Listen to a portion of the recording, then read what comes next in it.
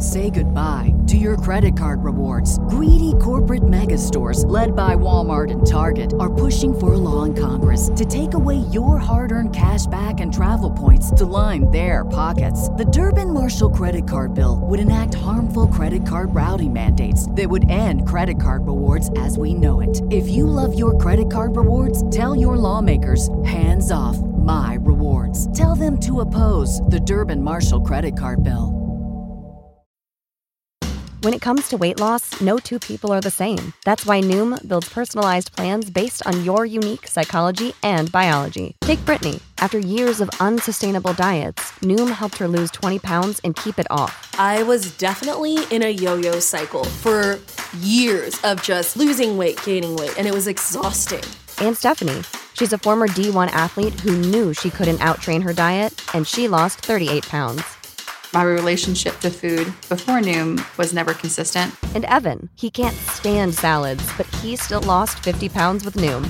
I never really was a salad guy. That's just not who I am. Even through the pickiness, Noom taught me that building better habits builds a healthier lifestyle. I'm not doing this to get to a number. I'm doing this to feel better. Get your personalized plan today at Noom.com. Real Noom users compensated to provide their story.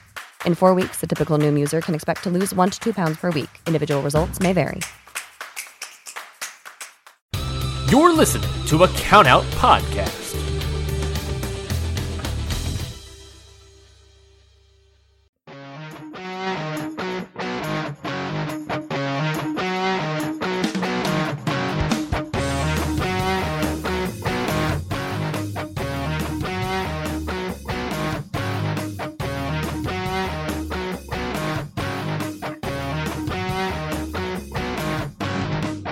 Everybody, and welcome to Ring Post Radio, the most prestigious wrestling show to start at 10 in the morning for East Coast listeners. I am your host, Ryan Knightsey, and with me, as always, is Mr. Last Love himself, Scotty Edwards. Scotty, how you doing? Hi. Hello, everybody. Big week for me. Big week. It's going to be a weird year for you, too. We'll get to more of that later, but big week for Scotty over here.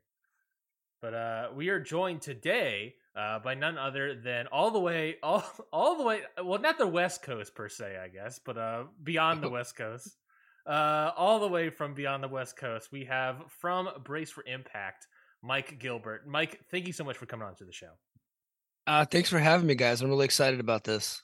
Yeah, we're excited to have you on. We're excited to have you join us this early in the morning.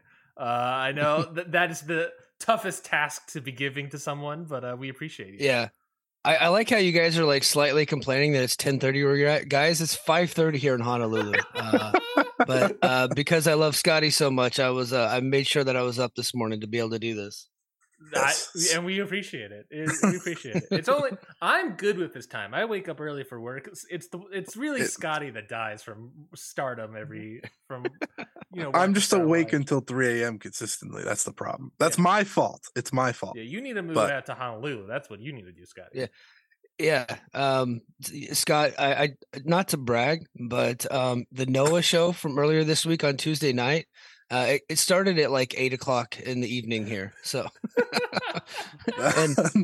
but full disclosure, I watched the first hour and a half live, and then I passed out because I had to be at work the next morning. So, so I would have loved that. Instead, I watched it from whatever. I think it started at 2 a.m. here. So yeah, it was a great time. Had a wonderful time. But I'm happy that we're having you on, and I'm happy that it happens to be my least favorite Impact special in like 2 years that we get to talk about. Wow, bro, we picked possibly the worst one to talk about, man.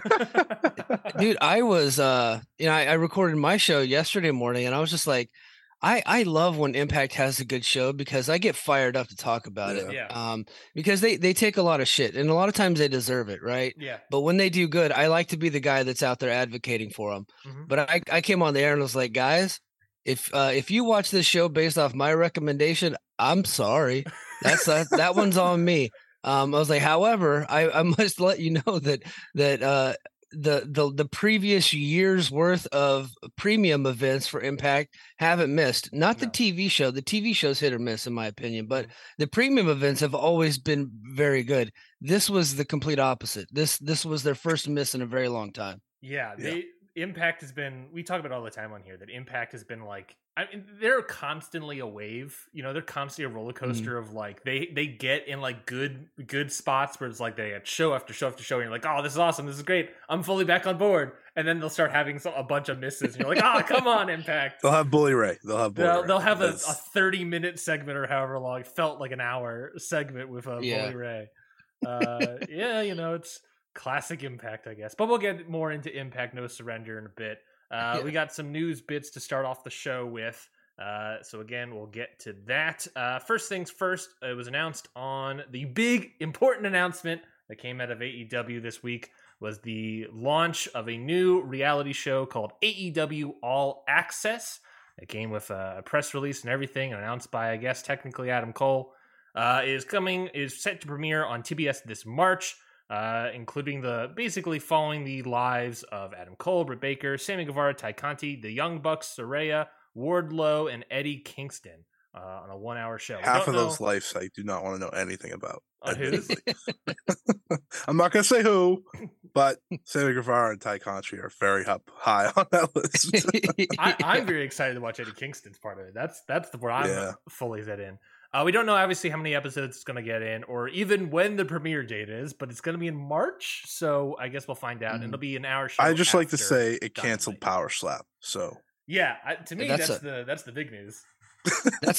That's a win. Hey, do you guys want some late breaking news on Power Slap that just came out this morning? Yes, I think probably if Scott, if you're not paying attention to one of our chats, Power Slap was about to have a pay-per-view. And none of the pay-per-view companies will carry it. so they've been moved over to a free service. Now, I don't know if this is true or not, because the guy that's reporting it is not exactly a reporter, but he's pretty plugged into that world. He's saying it's going to be on this alternative YouTube service called Rumble. I don't know if that's true, but I do know that the pay-per-view companies won't be picking it up. So wow. It's a great day. It's a great day. Wow. That Rumble. In like retrospect, I guess, in hindsight, the fact that that no pay-per-view service is allowing Power Slap to exist, but Warner Brothers was like, you know, we'll delay the show a week, but we'll continue it because we need some content. That really makes Warner Brothers look kind of worse in hindsight, you know. Well, you know, I have a theory about that, and this is completely a theory. This is not like, and I'm not a journalist. Anybody that calls me a journalist has got heat with me, but I have a theory that Dana White and his people, Lorenzo Fertitta and Endeavor, I think they're paying for that time slot. I don't know that for a fact. I just think they're paying for it because that's how UFC was able to get on the air back in 2005 after Raw. That was originally a time buy to get the Ultimate Fighter on the air, and that really is how they were able to springboard, because UFC was banned from TV and banned from pay-per-view for years, and until the Fertittas took it over, until Dana White became the president there. And he was able to add the time space on Spike TV after Raw back in the day. And that's what helped launch UFC, because people wouldn't have anything to do with it. Back in the late 90s, UFC was absolutely banned from TV, banned from pay-per-view. They couldn't get anywhere. And this is the avenue they took. And it looks like they were trying to do the same thing with Power Slap. Now, I don't know that for a fact. That's just Mike's idea of how they were able to get that slot, because there's nothing redeeming about Power Slap. There's nothing entertaining about it. So how they were able to get that they would have had to pay for it, in my opinion. I think that's totally plausible. The fact that AEW Access is replacing it, I think maybe eats into that theory a little bit, because I guess the season's almost over. I have no idea. I do not keep up with the Power Slap universe in any way. Yeah. But yeah, no, that's interesting. That's interesting, because Warner Brothers would 100% accept that money where it is right now. And trust me, I know that one for firsthand experience. Warner Brothers definitely needs money right now because they do not have it. That'd be an interesting theory. Scotty, are you excited at all for AEW All Access to hit the airwaves? Well, I just learned Eddie Kingston's on it, so my excitement went from 0 to about 5 instantly. Yeah. I will fast forward through that first episode so fast when I see Sammy Guevara's face pop up, though. I just want to see the fights. Like, are they going to show the fights backstage? Because this company, all that's all that happens. I believe because we heard at one point that just started a brawl out. I remember hearing at one point that AEW was starting to film reality show backstage content stuff months ago. I don't remember when exactly that was. I think there was some backstage fighting stuff that happened during it, but I remember hearing like one of the reasons like the Young Bucks were like around but not on television because they were filming stuff for reality show stuff. So maybe their comeback. Yeah, and their comeback. I think that was probably part of it. So this is just being the elite on TV. Slash the Sammy vlog. You can't forget about the Sammy vlog. I completely forgot that. I'm pretty sure this is the replacement for Roads to the Top, right? Yes, that's because my assessment. because TNT and TBS had Roads to the Top before Cody left, and they wanted that programming. And so AEW tried to give them a different version. And I think it looks like the original idea was to follow Adam Cole and Britt Baker and Sammy and Ty Conti, but then they threw a bunch of other people into it. And Eddie Kingston took to Twitter saying he was trying to get out of being on the show by admitting that he would cuss way too much and that he wouldn't be good for the show. And they actually thought that was great and they wanted him on there more. So he really fucked himself over. Because that's the problem with Eddie Kingston. He cusses more, but it just makes him more realistic and more watchable. True. So it's the guy's too charismatic to be able to that's do my dude right there. Other news that came out, sort of sadder news, I guess you could say, but you take it as Jeff Hardy. It was announced that his license, his DUI case in Florida was resolved, saying that his license is going to be revoked for 10 or suspended for 10 years. The case is closed. He's got jail time, but he has days credit. It's some weird thing where basically he's not going to be serving jail time, but he at least got it in a weird way. But, he's not going to be driving for the next 10 years. And he's, if I'm not mistaken, mandatory, where is it? Mandatory community service? Yeah, I believe community service. And he has to go through alcohol treatment. Yes, alcohol treatment, $45,000 in fines and court fees, 2 years probation, court-mandated DUI, school or drug rehab program, community service, 2 years with an interlock device, and a 90-day vehicle impoundment. So sort of a sad news, but a good resolution to a story. Because we don't like seeing Jeff Hardy being in this instance, but it's something that, especially the license suspension, desperately needed because this sort of DUI situation is not great, and it's a thing where you need to get the guy off the roads, and this is the good resolution to that. Well, but that's the problem with Jeff Hardy. His license was already suspended when he got the DUI. You're right. Yeah. I totally forgot about that point. And they could impound his car. He's rich enough. He has other cars, right? Mm-hmm. So, and him getting not having a license for 10 years, he's used to not having a license. So honestly, I feel like they just slapped him on the wrist again. This guy's not, look, anytime you take a drink and you get behind the wheel of a vehicle, you're telling everybody on the road that night that their life doesn't matter, that your ego is way more important than their lives. Right. So I take that shit very seriously. And this guy just keeps screwing up time and time again. He keeps getting more and more chances. I think that he's never going to learn until he gets everything taken away from him. He should have 10-year suspension. He should have got 10 years in jail for this latest one because this is his third DUI, right? This is serious business. This guy's never going to learn until he gets everything stripped from him. And there were reports out that he was just recently like drinking and carrying on out in public here just recently. Right. So what's the difference? This guy doesn't have a driving problem. He has a drinking problem. Yeah. And he's never going to stop until everything gets ripped away from him. And I know that from experience. So. Well, go ahead, Scotty. I mean, we say third time. Yeah. That he got caught. Right. Yeah. That's the way to look at it. That's the unfortunate way to look at it. I never want to see this guy in a wrestling ring again until like that's the point I'm at. I don't want to see Matt Hardy in the wrestling ring again either, but that's for other reasons. But that's the unfortunate reality. It's like this guy that so many people love, right? Like Jeff Hardy's one of the most beloved baby faces I've seen. And we've come to a point where I never want to see him wrestle again because he's not taking care of himself and he's not taking care of the people around him by default. Mike said it perfectly. Like once you get behind that wheel after a drink, you're telling everyone that you don't matter. and I think that's awful. So it's we could say it's a sad resolution, but it's probably not enough, because like I forgot about the license already being suspended, which makes it all the worse that this was all that they did ultimately. Like community service, like that's not gonna teach him anything. It's not. No. So it sucks, but hopefully AEW knows better than not to just put him and Matt back on TV. Until, like, especially if he's just going around drinking, it's like, okay, so you haven't proven anything to anyone that you're better. Yeah, that's totally true. And also, especially with like they're kind of been doing like the Hardy Boys tease gimmick music thing with the Ethan Page and the Firm and all that group. They're sort of been teasing it with the music. I hope they stay away from bringing Jeff back on television. I think he's coming back as soon as his community service is up. You're probably right. Maybe even sooner than that, because that's the thing about Jeff Hardy. What Scott was saying was true. Everybody loves the guy. I love the guy. I love watching him on TV. He's great. He's one of my favorites ever.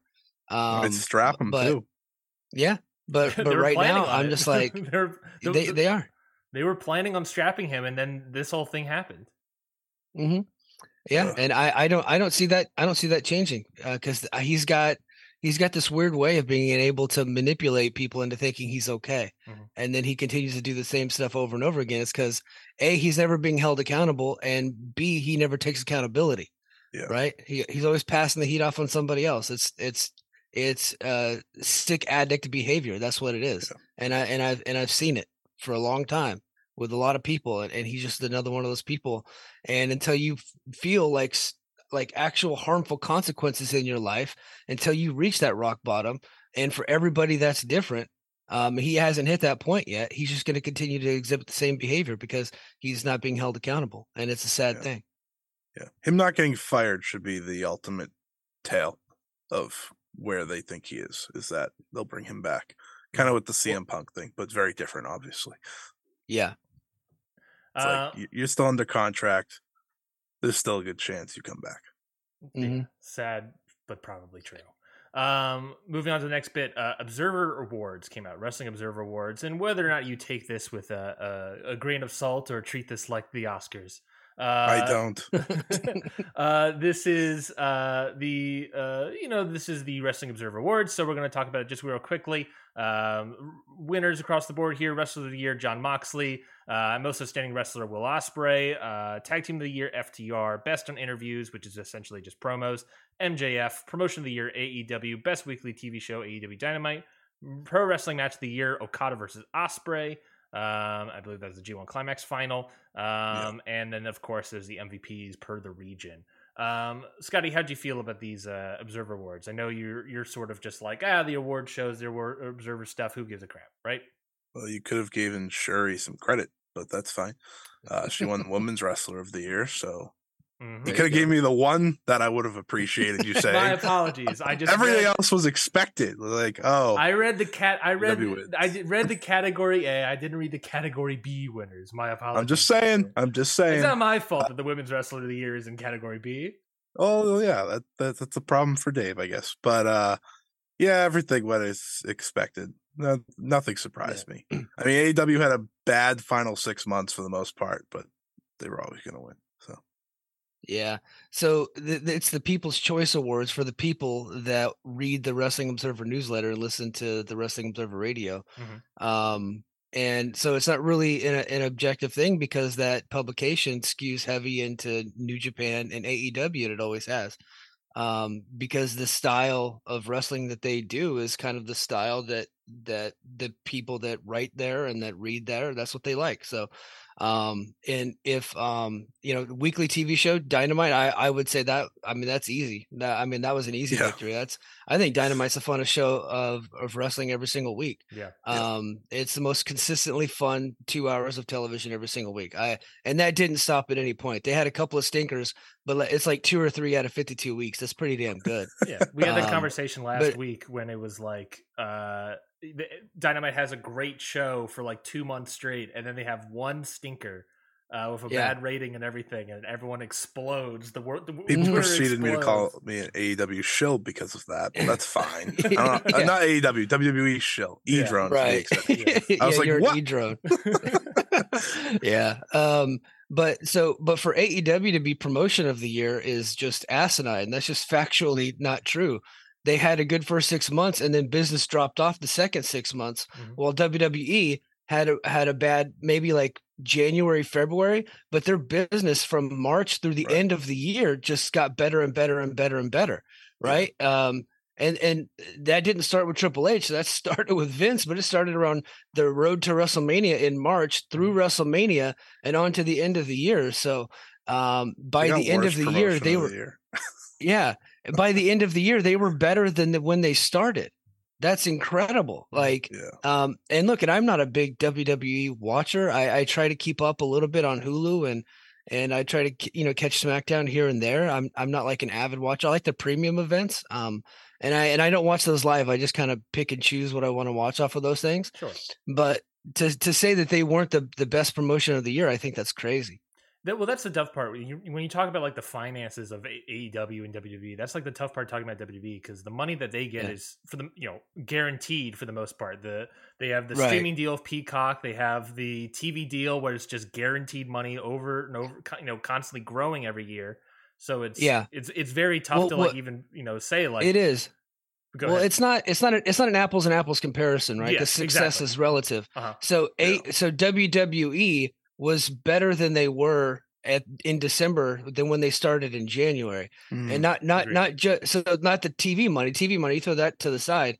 TV ratings were better by the end of the year than what they had started, and their year-over-year ratings were up, right? Yep. But not only that, ticket sales were up, merchandise sales were crazy. They had hot angles, and then you go to AEW. By the end of the year, everything was down, right? Everything was trending downward. Ticket sales were trending downward. I don't know about their merchandise stuff. I don't know if they have anybody hot, but they didn't really have any hot angles, right? They lost CM Punk because of the brawl out stuff, right? So they had all this stuff. They were trending downwards by the end of the year, but like WWE had like a 9-month trajectory where they're going up and up and up, and I think that if you don't factor that in there, you're just being disingenuous. And that's why it's like, this is my favorite. So to say promotion of the year, it's not really like promotion of the year. This is like, hey, this is the promotion that I liked most throughout the year. And that's what it is. And that's a publication that skews heavy into AEW and New Japan, which Mike Gilbert skews heavy into AEW and New Japan too. So I totally get it. But but you got to look at it objectively, right? Yeah. Well, I think the best way to look at it, Ryan, you got your tussle this week about awards. But like every award for every website or publication, it's just based on who listens to it. Yeah. Or like that's at the end of the day. That's why like with the Fightful Awards, everyone from AEW and WWE won because that's their main coverage. And then, like you said, with the Observer, it's AEW, New Japan. For our award shows, we skew more into like Deathmatch and Stardom because we have Stardom and Deathmatch podcasts on our network. That is the listenership that we have. So we skew more in our awards having Deathmatch and Stardom, or Joshi representation. It's almost impossible to have all of pro wrestling recognized in any of these awards. Yeah. Because it's like no one's covering everything. Or can cover everything. Let me rephrase. It's almost impossible. Us, of course. Well, yeah, but it's like it's almost impossible. So it's like the way I look at these awards, like, all right, did like things that I think deserve to rank higher, like NWA should have been worst promotion of the year, unquestioned. Yeah, they were, what was it? They were second, I believe. They were second, but like, come on, people, that was the worst wrestling promotion of the year. It's not a question. But like, I also look at like, okay, I see Stardom's growth through these awards. That's what I'm happy about. I see, Jon Moxley getting Wrestler of the Year. I'm not going to fight that. What he needed to do for them alone, it's like, all right, that makes sense. Great matches, and then pull the company out of a lot of stink in that all-out situation. He was like a 7-time world champion last year because of that. Like that's the thing. So I don't take too much. I take every award show as a grain of salt. My least favorite thing is that I have to now go on Twitter those days and then see everyone talking about them. That's my biggest pain. Yeah, see everybody complain about them like it's a real thing. It's not. It's not a real thing. It is a people's choice thing. It's not like if Dave picked them, it'd be one thing, but Dave's not picking them. Yes. No. Now, if Dave, and I honestly think he should do this. If Dave got together members of the media, like kind of like what he does every year for the Hall of Fame. Yeah. If you got members of the media and he got wrestlers, leave the fans out of it. Fuck them. Right. Just wrestlers and media. Right. I'm talking like people in the know. Yeah. And you have to have at least 10 years experience in pro wrestling media. That's a good one. And then you vote that way. I would say that would be a more accurate representation, and you get media from all across the landscape. But if he's just polling his own voters, then he kind of tells them like they listen to him because they like the same thing as him, and he likes AEW and New Japan, even though he was very bullish on AEW not being good the last 6 months. He was, he went above and beyond to express that to people, but they're conditioned to like that type of wrestling. That left people saying he hates AEW now, and I thought that was very funny. I was like, "Come on!" Weeks ago, he hated WWE, and now he hates AEW. Even my boss at Fight Game, Garrett, is taking shrapnel because they're saying that he hates Tony Khan. It's like, what are you talking about, you idiots? Yeah, it's like if you say one bad thing, it's just you hate. No, I just being. Oh yeah, we're talking reality here. Trust me, I know that one. If you talk badly about one thing, you get dunked on about something. No, but I totally agree with that sentiment, Mike. About I would have liked that too if the award shows for the Observer or any, honestly, if we were able to do that with anything in terms of wrestling. I think that'd be a better way of doing it, of sort of treating it how the Observer treats the Hall of Fame, of doing it from people within the media, within the historians, media, wrestlers themselves. Now, granted, I'm sure there are like wrestlers and historians that have subscribed to the Observer, newsletter. So I'm sure there are some of them that vote in the award system. But people that like making it more of like, treating it like the Oscars, where it's people within the industry, people, actors, sound designers, prop makers, all yada yada yada, producers, directors who are voting on all these things. And I like the 10-year idea. The like 10-year idea, 10 years at least. Like you have to be in this for a long time and have seen enough. Yeah, because like if you have newer people in, you still risk the chance of AEW just being automatically favored, understandably. Yeah, so, sure. Or we all agree Dynamite's fantastic and stuff like that. But or you run the risk of getting an idiot like Louis Dangor in there and saying his bullshit. Like he's 12 years old and has a fucking opinion now. Sorry, hey guys, I didn't ask you. Am I allowed to cuss on the show? My bad. Go for it. No, any Louis slander, I appreciate. I'll keep waiting for you guys to give me the no cuss on the show. No, sorry. This isn't anything goes. I mean, technically, I guess we shouldn't curse as much in the beginning because of YouTube stuff, but that's. My bad. Scotty should have warned you about me. My bad. No, you're fine. We curse all the time on the show. I only say that because I think YouTube changed like the algorithm that like if you curse in like the first minute, I think then I think we were good. Yeah, I think we're fine. But it's something like that where it's like if you curse in the first minute, you get like demonetized or something. It's okay. It's it's YouTube. But beyond that, no, I totally agree with you. No, the other half of this all is like Scotty talked about, as Mike talked about, that then you have a day of opinions about the awards. Like whether or not these awards matter is one thing, and how much weight we put into the awards is one thing. But then you could argue that there's a lot of weight into the awards when a bunch of people get upset about them. And you have people saying, oh, by next year, they'll be the third most, important award show. And it doesn't matter. WWE and all, WWE doesn't get representation, so it doesn't matter, all that stuff. So it's in a weird way, it's like how we treat the Observer Awards versus any other award show is very interesting conversation to have. Yeah, well, I don't like any of them. Yeah, well, and Dave is the most tenured, and he's the most respected, which means he gets the most hate. right? Yeah. And it's like people think that he picks these and he just doesn't, other than the MVP awards, which he does pick because that's based off of business, right? So right. other than that, everything else is just a fan voting. And so now it's just fans getting mad at other fans because they disagree about who they like the best. So they're all idiots. We should have like an award show that's like an award show based on every other award show of all wrestling things to find the most the most awarded award. It's the Observer Awards and PWI Day that absolutely drives me up a wall. Like those are the 2 days that I'm like, I don't want to exist on social media because it's gonna be awful. Yeah, and it always is. What I will say, and I know we'll probably transition to another topic here pretty quick, but my last thing on this. Well, the good thing about the Observer Awards, they've been around forever. He's been doing them since, like, I think before I was born. Yeah.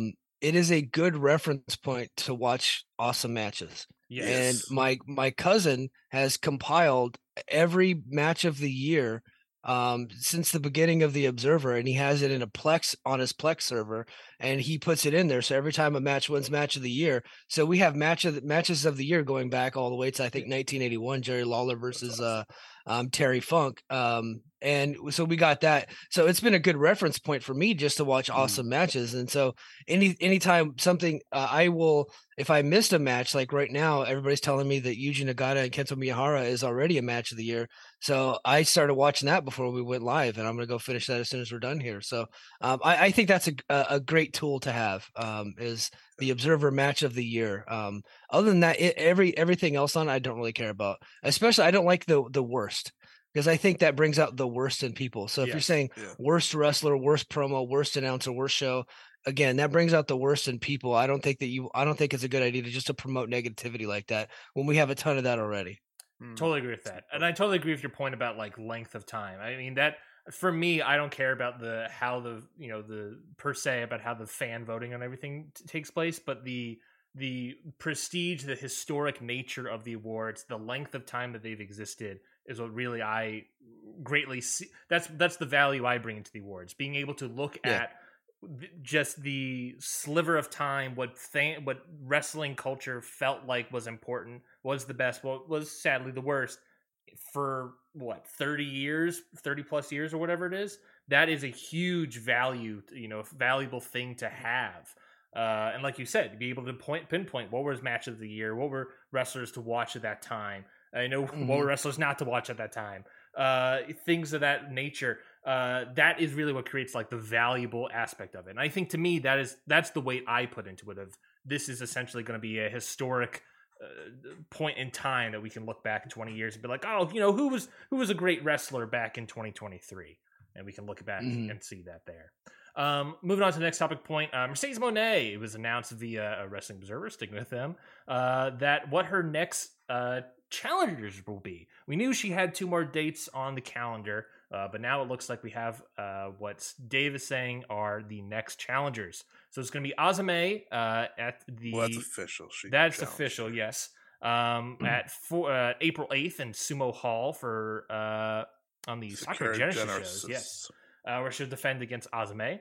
And then later at 4/23 at Stardom Show in the Yokohama Arena, she is scheduled to face Maya Iwatani. Obviously, that's not confirmed yet, but that is, per Dave's typical Stardom sources, you got to believe that's going to be accurate.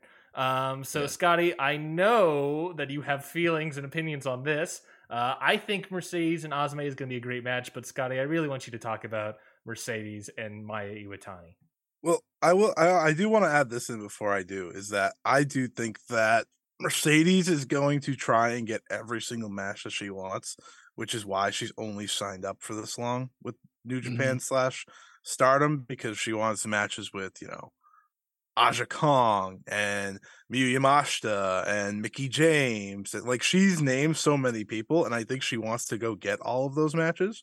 So that's the reason that she's only signed on for these dates for now. It's that so she's not binded by a contract and she can't do her matches.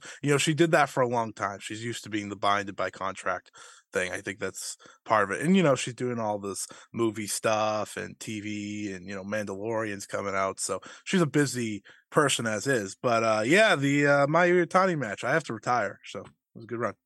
I said stupidly at last year when all the Sasha stuff started, I was like, oh, you know what? If my one dream match of her and Mayu happens, I will retire. And now it's happening. So we're in the build up to Scotty's Last Love tour. So that was a good run. It was a good run. I am now Muto. The next retirement has begun. So it was a good run. I'm very excited. I'm going to talk about it probably every week from here on out. So I'll just save everyone some time now. But yeah, I say I'm excited, but it's a little sad. It's a bittersweet excitement. Yeah, it's the end of my run. It's the end of Ring Post Radio. It's fine. Wait, what? Well, no, you can do a Terry Funk style retire. Like That's Terry true. Funk retired. Yeah, he retired in Japan, I think, in like 1982, and then he proceeded to wrestle for 30 more years. So I think you could do stuff like that. Just I probably just could. just keep having retirement shows. Yeah, the beauty of wrestling is that I can come back at any time. Yeah, we'll do that whatever that show is around 423. We'll have the Scotty Last Love show, and then the next show will be the Scotty Fight Forever show, where it's the return show where he just keeps going. Mike, obviously with these two announcements, I think that's very exciting matches to be had. Are there any matches that you're very excited about or hoping to happen down the line with a Mercedes Moné? Well, personally, because I have a stake in this, being that I have an Impact podcast, I think I would, I would like to see the Mickie James thing just because I think that benefits my show. But Mickie James isn't even like of all the matchups that she could have in Impact or with Impact stars, Mickie James would be a little bit down on that list for me. I think I would like to see her versus Masha Slamovich, Jordan Grace, and Deonna Purrazzo before I would like to see Mickie James. But Mickie James is the biggest star in the promotion, so I think that's the one that you go with because that's what makes the most money. Multiverse United makes a lot of sense there because you got Impact and New Japan doing a joint show. Right now they don't really have like a marquee main event. I know they have Speedball and Ospreay, and that's great. I don't think that's going to get you a ton of pay-per-view buys.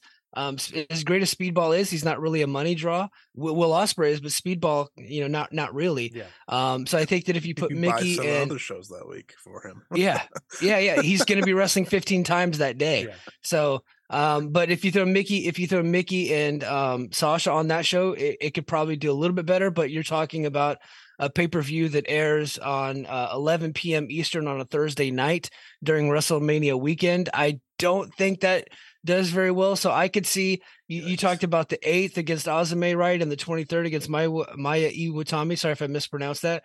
Well, set right in between that, a Sunday night date is Rebellion for Impact in Toronto. I think that Mickie versus Mercedes Moné, the main event in Toronto, probably one of the biggest Impact shows that we're going to have in a couple of years. Kenny Omega headlined Rebellion a couple years ago, so that's been kind of one of Impact's more marquee shows. I could see them doing that there, but we'll see. So they, Mickey's been teasing it. Scott D'Amore went so far to tease it. Mercedes is the one that brought it up, so that's what's getting me to post all these videos talking about it because I get those clicks, baby. No one loves Hope more than Impact fans. Yeah. And the unfortunate part about it. Talk about bittersweet. Scott has to retire. The unfortunate part about it is the fact that it's even a probability means I have to eat shit on my own podcast because I said Impact ain't got a hope in hell of ever seeing Mercedes Moné on their airwaves unless it's a commercial for New Japan. And sure enough, she's teasing the match. I think it's a probability now at this point. I'm not saying it's guaranteed, but I think that they could do it. Impact. If it's a match that they really want that they think is going to make them a lot of money, they have the resources to put it together because they are owned by a decent sized company, even though they own small networks. They can absolutely put that together if they feel like they're going to get a return on investment, which is why they were able to bring in Kenny Omega for those dates, and which is why they've negotiated with other big stars. So I could actually see this happening. Is it the most exciting match that they could possibly make with her in Impact? No, but it's the biggest match. And it's not like, she wasn't a proven draw in WWE, before, but now that she's outside the system and with the potential that she'll show up at Wrestle Kingdom and then this actual show, Obviously we don't know the pay-per-view buys for that show, and I'm sure they're slightly down based on how many people probably were upset about that 45-minute delay. I was. It's going to come down to, we now know that she's outside WWE. She's also a draw. So it's going to come down to money. And I think you're right. I think Scott D'Amore, I think Mickie James, I'm sure other women in the roster would love to wrestle her as well. And I'm sure Mercedes wants to wrestle as well. So it's going to come down to money. If Impact can fork over the cash, fork over the Brinks truck for Mercedes, then go for it. She's going to draw, so they know for a fact that if she draws, she's going to be bringing in more money for that. So I'm sure they can do some sort of deal there. And if they can do, if I was Mercedes, you just sell 3 matches to each of these companies and just say, hey, I'll wrestle and Stardom 3 matches. I'll go to Tokyo Joshi and wrestle 3. I'll go to Impact and wrestle 3. I'll go to AEW wrestle 3 or whatever. Why not? Just work. I wouldn't say that one. Yeah, I know. It was, just work sort of, all over the place. And it seems like I agree with you, Scotty, about that point of wanting to get out of the contract. She's been in the contract for so long. Yeah. She doesn't want to sign anything too long-term for right now, especially with wanting to have TV and movie stuff lined up and to have that schedule open for that. Yeah. I think you're right. If just selling a couple matches here and there is what she's probably going to be doing. The reason I think she's going to get what she wants no matter what is because she got the Azumi match. Mm-hmm. That would not be a IWGP Women's Title match unless she asked for it. Yeah. I'll tell you that right now. I think Azumi's 20 years old. She's going to be a star, but like she's not. They have a prominent group of main event stars they could put in that spot at Genesis, and like. It's a very big deal that she got that match. So I think she's literally going out of her way to get the matches she wants. And as long as the money's there to meet with it, she will get everything that she wants because everyone's going to say yes to a draw at the end of the day, as you should. That's what wrestling's all about, drawing money. Yeah. Mike, how are we doing on time? I think we're good. No, we're doing good until I hear a little pitter patter of a 4-year-old girl. I think we're set. Perfect. Then we'll move into the next, not really news bit, so sort of just more of a discussion conversation here. Now that the Ring of Honor tapings are happening, I was going to say as we speak, but last night and tonight at the time of recording, and the television show is set to premiere, I believe, this Thursday. Ring of Honor is back. What I sort of want to talk about, and Scotty also brought this up, sort of like hopes for Ring of Honor. Now that it's television and everything is coming back fully, and now we're out of the pay-per-view cycle that was last year, what are we hoping for with Ring of Honor? What do we want to see? Are we wanting to see the full-on split between these two brands? Do we want to have a crossover of other stuff? Crossover of New Japan's already seemingly happening. What are we hoping for with Ring of Honor? Mike, I'll start with you. What I had hoped for was it to be kind of like what Cyber Agent's doing with Noah and DDT and Tokyo Joshi Pro. They're the same company operating three different promotions independently of each other and then coming together for super shows. That was my hope. Based on the tapings that we got, we're not going to see that. And I don't want to really get into spoilers. I don't think you guys are doing that here. Yeah. But let's just say that there were actually several AEW contracted talent on Ring of Honor, and the upcoming pay-per-view is going to be headlined by a couple of AEW talent, right? So, so it's not that. So that was my hope, that it was going to be that. And I was hoping they would keep some of the old school Ring of Honor charm, but since they're doing it at the Orlando soundstage, we're not getting that either. Right. So what we're getting is like TNA without the horseshit, probably, because it's on that soundstage. And it's going to be like a cross between TNA and NXT with our ROH's logo. Yeah. I think what we're actually going to get is a breeding ground for AEW to build their next crop of stars. Ring of Honor is going to be AEW's NXT. And I don't think that's a bad thing. That's just not what I wanted whenever they bought the promotion. That's what I think we're getting. And based off of the tapings that we just heard about and some of the stuff that's been posted online already, that looks like that's what we're getting. Scotty, what are you hoping out of Ring of Honor? I think we are getting someone, I forget who tweeted this or said this. Maybe it was Paul in the Fight Game Media chat. But he said that this is looking like NXT 2015 to 2018. Mm-hmm. And if that's the case, it's almost too good to be true for me because one, I loved NXT back then, so Yeah, automatically it was I'm like, yes, it was my favorite show every single week, and all the premium live events never missed during that time. Exactly. And if that's where they're going, then that's okay with me. Because then that way you have the mix, right? You have the mix of developing stars like a Billy Starks and who I'm not going to name other people that popped up on that show. I just realized we're not trying to spoil people, but like you have the prospects, and then you have the likes of a Claudio and Wheeler Yuta and like these guys that you see on the AEW television that can come in and wrestle. So it's kind of like with NXT when they were bringing in indie stars, right? But they had a mixture. So like people would go up and you would have a new crop. I think that's kind of how you can work it with the AEW like stars part of it is like refresh every cycle, like between every pay-per-view cycle. Bring in, Swerve, bring in Keith Lee. The next time around, you can bring in, I can't think of anyone now, but you get my point. Daniel Garcia and guys like that. You can just keep repeating it so that Ring of Honor always stays fresh while you do have that main crop of young guys. And, you're going to have like Mark Briscoe on there all the time because he is Ring of Honor, obviously. But hopefully my goal for this show is that it does create interest and that maybe they can get a TV deal somewhere down the line, much like an NXT did. Yeah, I think the toughest thing that we don't know about is, there's a lot of AEW contract that's already in there, but I don't know how their contract stuff is set up. Is it like, I know we saw the graphic for AEW, but is it actually a Ring of Honor contract? We heard that when he was bringing in Claudio that it was going to be a Ring of Honor sort of contract, and then it sort of became AEW. I think that's for me like the frustration part, but I totally agree with Scotty here that I totally want, like, for the most part, a separate roster, right? I want to be looking at that roster page on Ring of Honor's website and seeing a bunch of different names that aren't on AEW's roster page. But I totally agree that, and I don't know if they ever have plans. I wouldn't be surprised if they have plans to do touring down the line. But I think if you're not doing touring, then we can keep it a smaller roster. We're just going to be selling these tickets to this Orlando crowd, and it can work. And obviously with NXT, we know for years that it did work.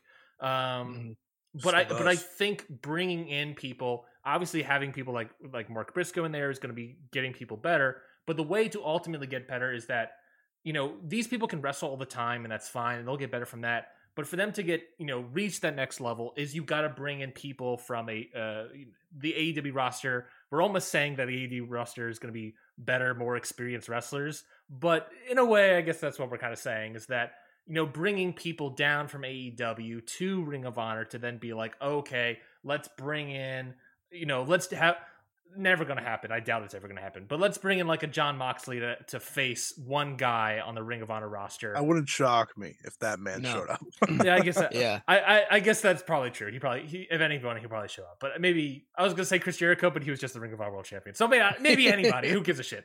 But bringing down one person to come in, wrestle a top guy in Ring of Honor, top girl in Ring of Honor, and then, just a one-off match. Because ultimately what that's going to do is get them more experience to wrestle someone at that kind of level, professional wrestling level. And that is ultimately how you get people to become even better wrestlers, is wrestling people better than you. And that's just doing that over and over again. You'll become more, better and better. So I think doing that, I would love a separate roster, but I can totally understand bringing people down every once in a while. But I don't want it to be like completely mixed. That I don't really want that. Yeah. It's the type of place where Lance Archer, who isn't on TV for months at a time with AEW, can be working, right? It's the kind of thing like that. So I'm excited for it because Ring of Honor so far, pay-per-view wise, under Tony Khan has been phenomenal. With those, of course, the tag title matches with the Briscoes and FTR are main reason for that.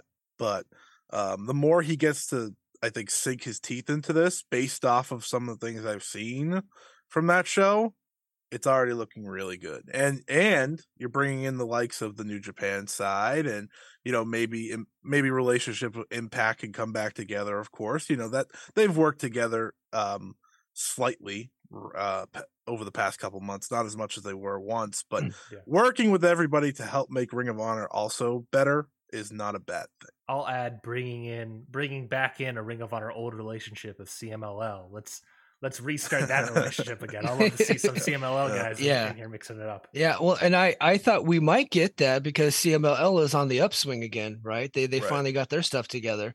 And it looked like the AAA relationship with AEW was dying, but they just brought in Commander. Yeah. So I don't know what's going on because Commander's the AAA guy. So yeah. I'm trying to think of anything else I'm really hoping. You think you can fool them? Did they make them think Ring of Honor is a different brand? I don't know. I think having Tony Khan come out and be like, "I own this company now," is going to be a tough get for that. It was worth a shot. But yeah, I really hope. I think down the line, I would love to have them in some sort of TV deal. If they're going to be a touring company, that was one of the arguments about NXT. One of the tough parts about NXT is that once it became a touring company, then you needed like huge stars. It no longer became a developed brand. You needed to sell tickets. If they're just staying in Orlando, then you don't have to worry about that. I saw someone also tweet out saying that like what's great about it is staying in one area is like, and not having a TV deal is you're not worrying about ratings. You're not worrying about drawing tickets, drawing rating. You're just worried about, putting on a good show, selling a monthly subscription, and that's it. Basically, that's pretty much all. And making sure people get better. Which is someone that good. Good. Mike. Sorry. Well, and the good thing about that soundstage there, as a guy who's kind of like, I got really into Jeff Jarrett's podcast, and they're at like it's not the same exact stage, but it's in the same area, right? Yeah. You rent that out monthly basis. That's yours. You can run as many events as you want there. So them staying there in Orlando makes them much more financially viable while they don't have a TV deal, right? So they're trying to get. They're like. This is a paid subscription model for them to be able to watch TV. So they're not going to get a ton of money. So it doesn't make any sense for them to be touring right now because touring for them is not going to be financially viable without a TV deal because you're probably going to sell a couple hundred tickets in all these little markets. Ring of Honor was never really a big ticket mover. The name Ring of Honor is not a big ticket mover at all. That's why my idea was for them just to do Rampage live every Friday nights and record Ring of Honor before Rampage came on the air. But they're just going to stick there in Orlando, which I think is business-wise is a smart move. It's not what I wanted, but it is a smart play. Yeah. What I was just gonna say was, as someone that's been to one of those NXT tapings when they used to be in Full Sail, I think if you stay in one location, it works because then you create like a rabid fan base that wants to be there each time you do recordings, and that's why these shows feel lively, right? I think that's very important for any wrestling show is that you have a great crowd. So if that's what you can develop here with Ring of Honor while you stick in Universal and wait to, kind of make more money elsewhere, there's not a bad gig for them. And, if you look back at old like TNA clips, they had a rabid fan base for a long time there too. So it's it works. It's just a matter of being consistent. And giving that fan base what they want. And that's what happened with TNA. They died. Well, a lot of reasons why they died, but the crowds died because they were putting out crappy TV, right? It wasn't because they burnt out the crowd. That wasn't it. They just kept giving them bad wrestling. Yeah. And so they quit showing up, and the people that did show up were just, drunks playing on their phones. That was it. Or someone that was at the park that day. I was like, oh, there's a taping? All right. A free ticket? Yeah, sure. I'll go do this for free. Yeah. I hope for the best for Ring of Honor, and I'm excited to see their TV show restart this Thursday. So I'm excited to see what happens there. But let's talk about one of the reasons why we brought Mike on here. Let's talk about Impact Wrestling's No Surrender.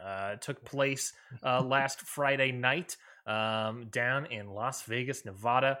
I don't have attendance here, but can I just like pretty kick this off perfectly? Yeah, go for it. My favorite match at Impact this week happened on their television show and not the special. So I feel like that was kind of, and there were some good matches on the No Surrender. It's just like I'm used to like saying, oh, that was one of the best Impact matches of the year, and I mean the main event might have still been that, but I want to get back to that. I'm sure they will. They have some good stuff coming up, so not worried. Yeah, for me it was sort of like I feel like I'm a little bit higher on the show than you guys were. I thought it was like a Bully Ray guy. What can you say? A big Bully Ray, big David LaGreca guy. Whatever his name is. Big fan. No. I was sort of like, there were matches where I was into and I liked. There were matches I weren't into, but overall I thought it was like fine. Like it was certainly like disappointing based on the card because I thought the card was gonna be better. Mm-hmm. But that's my own expectations. Yeah. I think what I got, I thought I was fine with. It wasn't as good, totally not as good as the trend that they've been on lately. But I wasn't like, I didn't think this was the worst show of all time. I think this was like fine, serviceable, good, some solid matches on here. I'll take it and I'll call it a day and I'll move on. But it is what it is. When you're in a position that Impact's in, serviceable is not good for you, right? Great point. They have to be. They have to be consistently blow away on these premium events. And I knew going into it that there were going to be two things that really stuck out like a sore thumb, and that was Kazarian versus Big Con. Yep. Which actually ended up like, okay, it wasn't good, but it wasn't terrible because Kazarian could still work, right? Yes. And then of course the Bully Ray and Tummy Dreamer segment. And that was among the worst segments in history. Yeah. I got these two fucking idiots talking shit about each other's moms, and they're pretending to cry. Now I will say Bully Ray is a good performer, right? Sure. Like he can act. He's a good actor. He's a good performer. Tommy Dreamer might as well be in community theater, like at the local, community center. Like his performance was just terrible. This guy's phoning it in. Like Bully Ray can at least act. Like I think that, if I think Bully Ray could get cast as like background guy in TV shows. Actually, he was on The Sopranos back in the day, so it makes sense. Mm-hmm. So I thought while Bully Ray had a strong performance, the content of it was among the worst things I've ever seen. And it was just a big waste of time. They could have just done that on the weekly show, right? Like when I want these premium live events, I want to see badass wrestling, and that's what they've been giving me consistently for well over a year now. And that's why I encouraged, like, hey, look, there's two segments on here that I think aren't going to be good, but you got all this other stuff that I think is going to be great. Unfortunately, what happened is the other stuff wasn't good enough to outweigh that bad stuff. And that's what we got here. I thought Swan and Alexander had an incredible match, but the crowd got killed, by that segment. So you really had to go above and beyond to get them back. I felt like they did get the crowd in the last 10 minutes of the match, but it wasn't good enough to outweigh the bad. And it was honestly, as far as Alexander's pay-per-view match performances as the champion, I put that last on the list there. It was better than some of his TV main event. It was better than Bobby Fish. I didn't really. The 60-minute match of Speedball Bailey wasn't honestly one of my favorite Josh Alexander matches. Same. I put this one above that one. But I felt like that was last on the list there. And then, but the trios match with the Bullet Club and Time Machines, I thought was really good. Yeah. Masha and Mickey James underdelivered, I thought.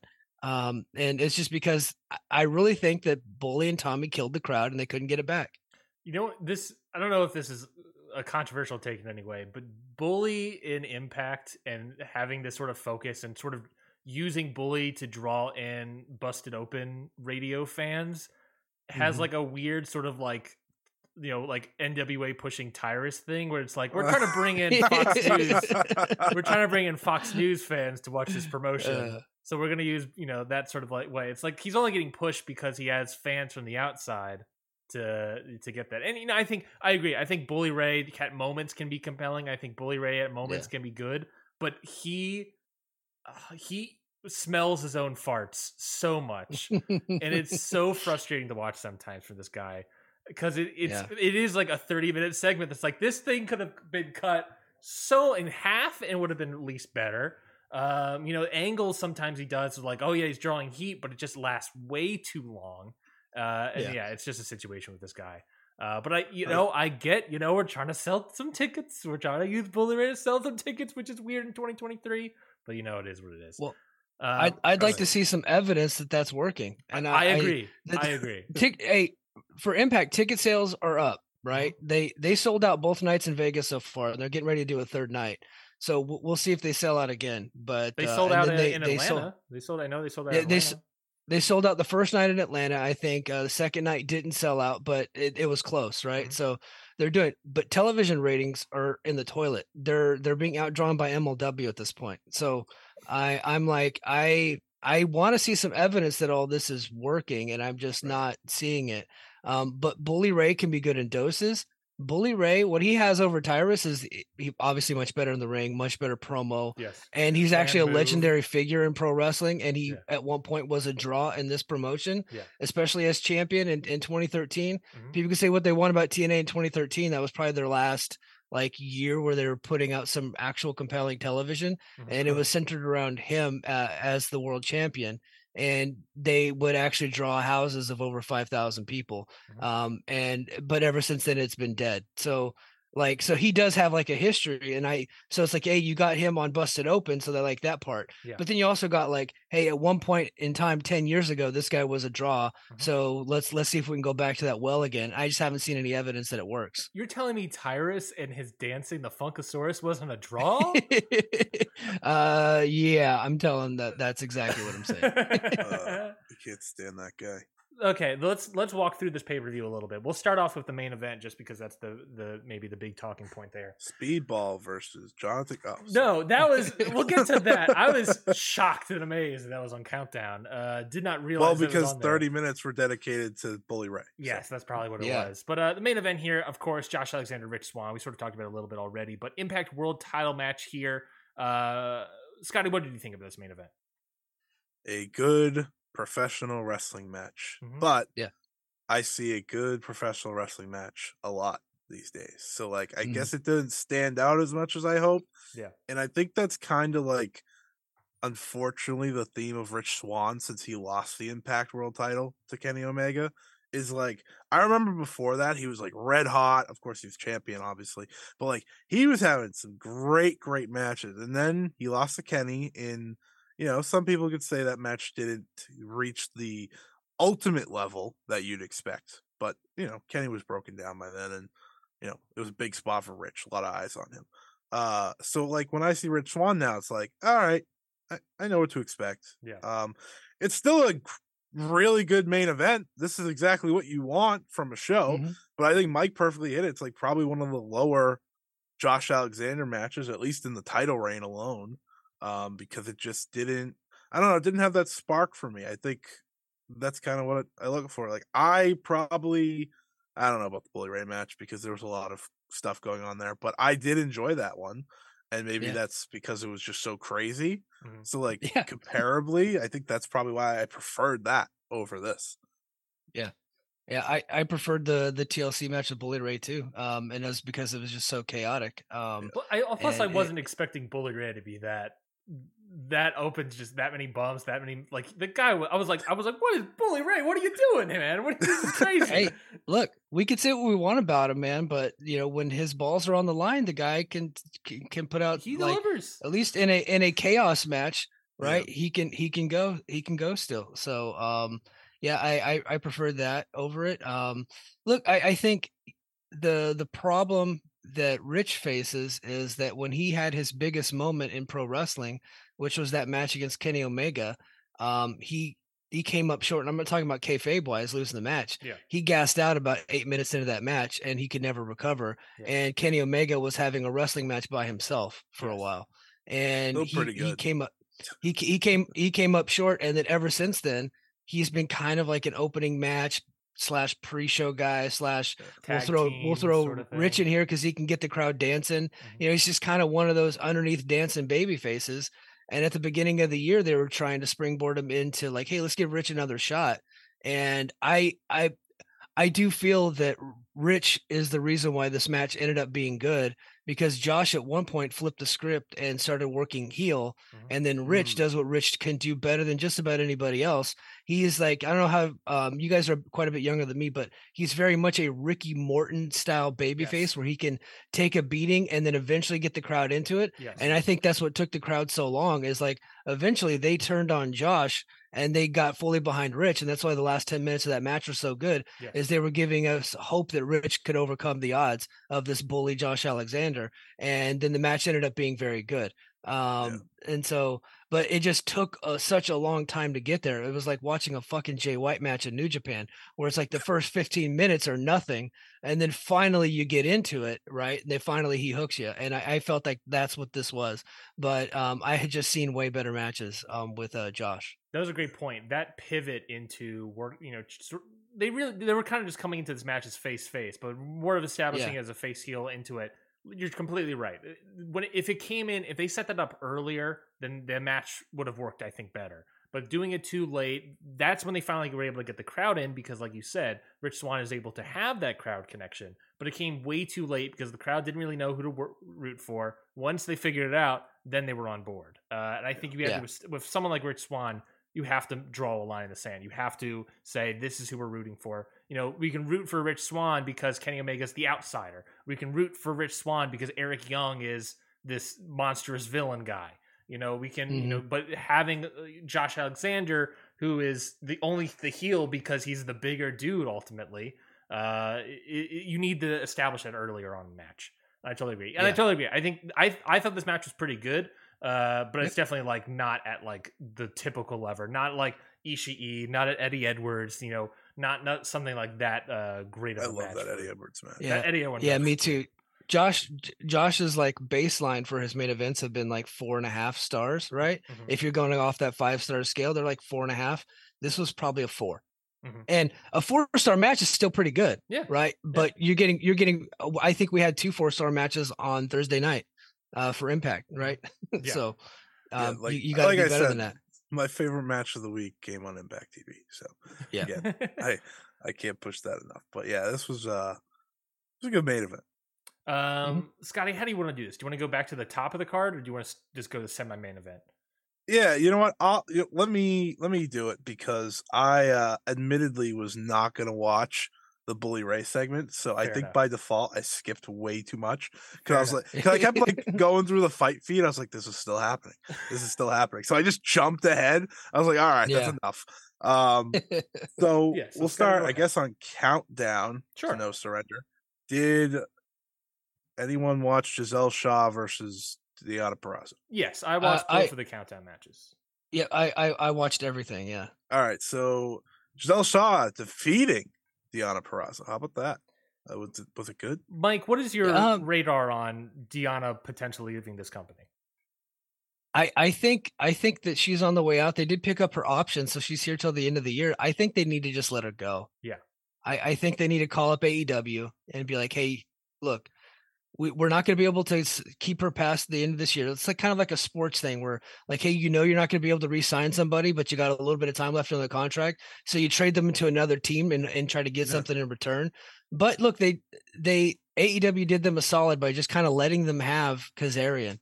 Yeah. I think you call up AEW and you do what's best for Deonna here, who has done a lot of great things in this promotion and carried the women's division for almost 2 years. Mm-hmm. I think you call up AEW and be like, hey, you guys want Deonna? Go ahead and take her, right? Yeah. And do what's best for her, because she's on the pre-show. And look, when Mike Gilbert's philosophy, when you lose a match because of major outside interference from a monster, I don't think that is making you look bad. But she lost a match on the pre-show, and they were fighting over throwing bowls of chili. So I think this is all pretty much beneath Deonna. Although I am a big fan of Giselle Shaw, I think Giselle Shaw is really good. I'm glad the loss went to Giselle. Or the win went to Giselle in that sense. Yeah, but Deonna's clearly on her way out here. When that is, I don't know.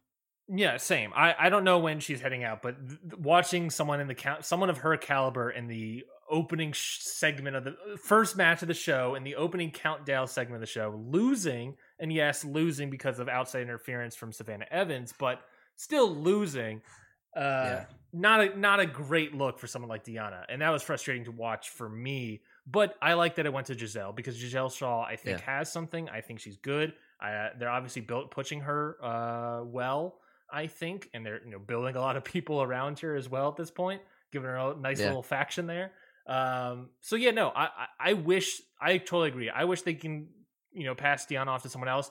This is the kind of moment in Deonna's back in the days. This is like when someone would leave the territory. It's like, okay, I had a good run, worked really well. but she before this even she was starting to lose a lot of steam. And it's like, now's a good time to head off into a different direction. What that direction is, I have no idea. In their defense, look, everybody put Deonna over for 2 years, and now she's putting everybody else over. She's kind of repaying it back. I think Giselle is like that last person she should put over, and I think they should just let her go. I completely agree. Because who else? Are we going to? Alicia Edwards? Who else are we going to put in? I'm sure she'll have a loser leaves town match to leave. Possible. Well, Scott, this is Impact we're talking about. They might fucking kill her ass. They might like have Rosemary suck her into hell and chop her goddamn head off. Like a lot of things can happen here. You got me there. This is true. You got me there. All right, next up, Jonathan Gresham defeating Speedball Mike Bailey. I am still upset this is a countdown. I was fully shocked that this was on Countdown. I did see if it got switched to Countdown or something, or if it was always booked for that. But I was like, why is this match here? It was always booked for that. It was actually like they booked the match on Impact's pre-show. Like so, like they were doing it on BTI. That's how the match got made. Oh, you're right. It was on BTI, wasn't it? Yeah. So Jonathan Gresham won a match on BTI, challenged Speedball. Next week, Speedball wins a match on BTI, challenged Gresham, and then they have a match on the pre-show. So I think this was Impact, like classic TNA, throwing the X Division guys on the pre-show to get people excited and amped up to get to buy the pay-per-view, right? Or to pay for the subscription service. Which makes sense. I understand that. I was okay with this being on the pre-show because me personally, I was gonna watch everything anyway. Mm-hmm. So what you know what I mean? So yes. Like where it's being placed isn't really all that important to me. Sure. The problem, so it's like, hey, they're giving me the match anyway. I was already planning on getting it. But if you weren't planning on getting No Surrender, and this was maybe one of the reasons why you would get it, but now you're getting it for free, you might not get the pay-per-view. Yeah. I don't know how that math works. I don't know how many of those people there were. I had one person tweet me that was really pissed off about it. My friend DJ Convoy on Twitter. He's like, well, shit. He goes, I'm getting this for free, but now I got to pay for Bully. This is bullshit. I'm like, hey, I totally get it. But me personally, I was planning on getting everything anyway. Yeah. The only thing that I didn't like about it being on the pre-show is that I typically like to skip the pre-show. Yeah. And this prevented me from skipping the pre-show. And honestly, this was my match of the night. I thought this match was awesome. I wish they would have went 25 minutes. I get the feeling we're going to see this match again here pretty soon. Yeah. And I wish this was on the pay-per-view, 25 minutes in a prime spot. If it would have opened the actual pay-per-view, I think that would have been a lot better. Like they should have had Kazarian and Big Dummy open the show while people are walking in because nobody cares about that. I would have went Deonna Purrazzo and Giselle Shaw the main event of the pre-show, and then I'd immediately kicked off the pay-per-view with Speedball and Gresham. They would have gotten the crowd, and then maybe they would have had a better night. I don't know, because you still had the Bully segment later in the show. I'd have cut the fucking Bully segment altogether, but that's they weren't doing that for some reason. So that's how I'd have done it. But this was my match of the night. I kind of saw Gresham getting the victory here because he lost to Eddie Edwards at Hard to Kill. Mm-hmm. Mike Bailey is kind of like their lovable babyface, and he wins and loses every time, right? So he's not really going to be the guy here in Impact. He just doesn't have the charisma to tell this type of stories that they want him to tell. So he's the guy that has really good matches. And that's fine. That's what he is in this promotion. And Jonathan Gresham is probably a guy that they're going to be pushing towards getting an X Division title shot. You know, Speedball reminds me of Chris Sabin back in the day.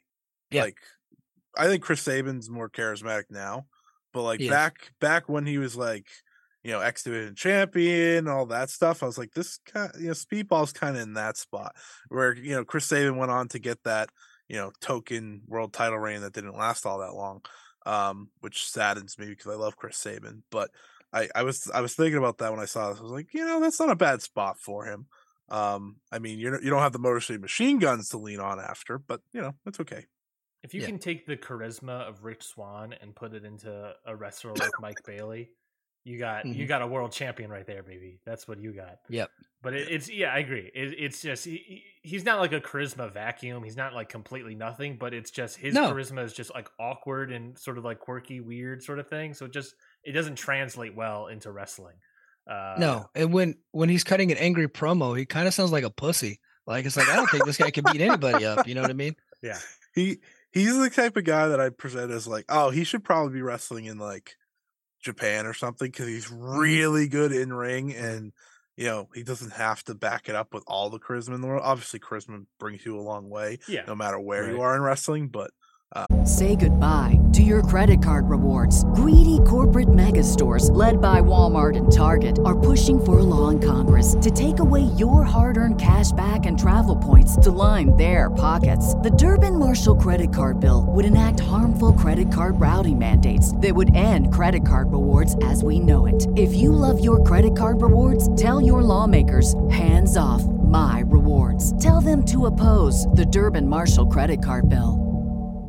I think he would, fit that better. But good for him. He's still, he's part of the reason I watch Impact. So I guess it's working. Totally agree. Next up, Frankie Kazarian defeated Big Con. Match of the night, baby! Yeah, Big Con. Yeah. Kudos to Kazarian for carrying Big Con to a passable wrestling match. But completely uninteresting. Should not have been on the show. TV match. I believe they pay TV Big match. Con. I don't know, man. Big Con looks like he stormed the Capitol on January 6th to me. I don't know. I might be wrong about that one, but he just seems like that guy. So maybe they pay him in like MAGA bucks or something. I don't know. Big Con is 100% the TV match. The pay-per-view match should have been like Alan Angels, who's like a guy that could work well with Frankie Kazarian and work well in terms of his style. I would have done Callahan. That's where I would have went. Agreed. If they're doing, because they have the design storyline going on. Yeah. They want Callahan to prove something. He's wrestling Callahan tonight at the tapings. I would have just done it here instead of the taping, but it is what it is. And I also get like this match, it was fine over what it was, but it was also like meant to be a story to further the idea of like, oh, Callahan, he hit Khan in the head with a chair. Oh, is it on purpose? Was it on accident? What's going to happen? And they're pushing that story of like, is he fully along of the design, or is he still like, oh, I'm trying to ruin it from within? I guess I don't know. Yeah, so bad. The Death Dolls successfully defended their titles against the Hex, which shocked me personally. So I thought this was a good time to just give the belts to the Hex. I felt like the Hex were a good add to this division. So joke's on me. I agree. Look, I'm not gonna sit here and say that I'm the biggest fan of the Hex, but when they came into the promotion, I'm not. When they came into the promotion, really they plussed up the tag team division here by 100%. So we went from having one team to two teams, and if the Hex won, then that would give us more reason to watch more tag team wrestling. But they didn't win, so now I don't know. They're just going to keep wrestling each other. I don't know. I know they're not signed here, so maybe that's the thing. They couldn't get them on any more dates, so they were just came into a job. So I'm sure they're so busy with NWA. Yeah, maybe with their next show that is not currently an arena and not a confirmed date. They've announced the show, but we don't know when it is or where it is. We just know it's in this area. I'm not a big Death Dolls guy. I'm not a big Taya Valkyrie guy, so it's like really. I've always liked her. I liked her original run in Impact. Me too. I would say she had I thought her match last year with Deonna Purrazzo was real good on pay-per-view. But you're probably right. Everything since then has been a bit uninspiring because she's just been kind of in the tag team. But I think the act is fun as long as they stay away from spooky. She touched WWE, so for me it's like, okay, now it's like you're probably an autopilot for most of the rest of your career, unfortunately, which stinks. I mean, you guys have talked about this, but like Johnny, whatever we want to call him, Nitro, Johnny, what the hell is Johnny his name? Impact? Mundo? I have no idea what his name is. He was Johnny Impact when he was here. Yeah, when he was why is he not here? What is he doing? That's so MLW. important. He's doing MLW, my guy. He's on Reels TV. That's well, maybe he made the right choice then. And I don't know how to watch He got MLW. me. I don't have Reels, and I have no way of watching MLW now. That is so frustrating that show is not on demand anywhere. No, by the way, I'm like, they took it off everything. Fusion was on Pro Wrestling TV, but once they went onto Reels, nothing has gone on Pro Wrestling TV. I don't know if they're planning on putting it like later or something, like it's on a month delay or something to Pro Wrestling TV, but nothing has shown up yet. And it's like, all right, well, then I have no way of watching this company anymore. Yeah, and honestly, unfortunately for them, and I can't say much about it, not looking good for these guys. And I'll leave it at that. Not looking good for these guys. I think we'll probably find out here the next couple weeks or so why. Yeah. MLW, they are lumped in with NWA of companies I don't go out of my way to see. Yeah, that's fair. Which I'm not saying they are NWA, but I don't care for them. Well, what they're missing is Tyrus. That's really what MLW needs, is some sort of Tyrus figure. Which I guess the real one's. There's something about Real One that if they really push him to the moon, maybe. I can't believe you just called him Real One. I understand that's his wrestling name, but he's Enzo Amore for his entire life. Let's get next match. As you can tell, we have no interest talking about this tag match. Let's move on to the next one. Yeah, Impact Digital Media Title Combat match. I'm not gonna lie to you guys. I couldn't get myself to watch it. Mike, do you? I need to know this because I infamously don't enjoy Joe Hendry. If you like Joe Hendry, can you talk me into the guy? Because I currently don't believe in Joe Hendry.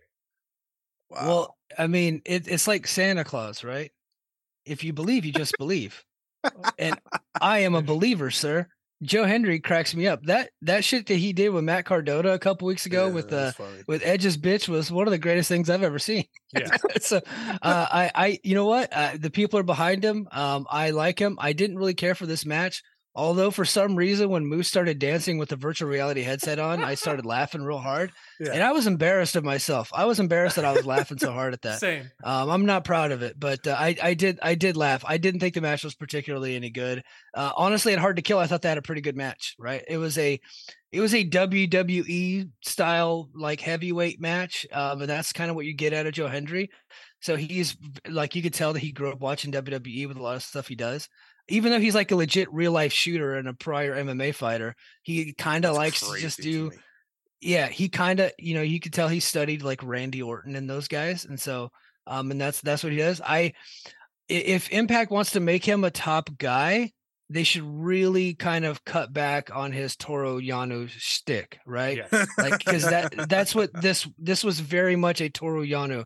Like he got that tiny little like remote control race car and tried to hit Moose with it, right? It was just like very much what you would see Yano do in his mixed tag matches, right? So they might want to ease off a bit, but I do like Joe Hendry. The reason I don't believe in Joe Hendry is because I've seen so many Joe Hendry matches that, in my opinion, stink ass. I don't like him. Yes. I don't like him wrestling. I didn't like the Atlanta match. Character. That's part of my character. I didn't like the Atlanta match. I didn't like this match. I thought it was You very. just don't like Joe Hendry. I don't like Joe Hendry. I'm just not a believer, bro. I'm not a believer. I thought Moose in this match. I think Moose is great. I would come out of these matches and be like, Moose is awesome. Great. I just don't enjoy Joe Hendry, and I cannot get into the guy.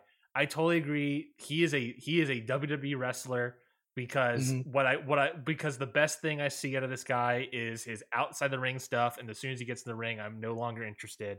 He would do wonders in WWE. So he's Karrion Kross. He the next Karrion Kross. then you ring the bell. Yeah, I'm just kidding. I prefer Joe Hendry much more than Karrion Kross. I take that back. Yeah.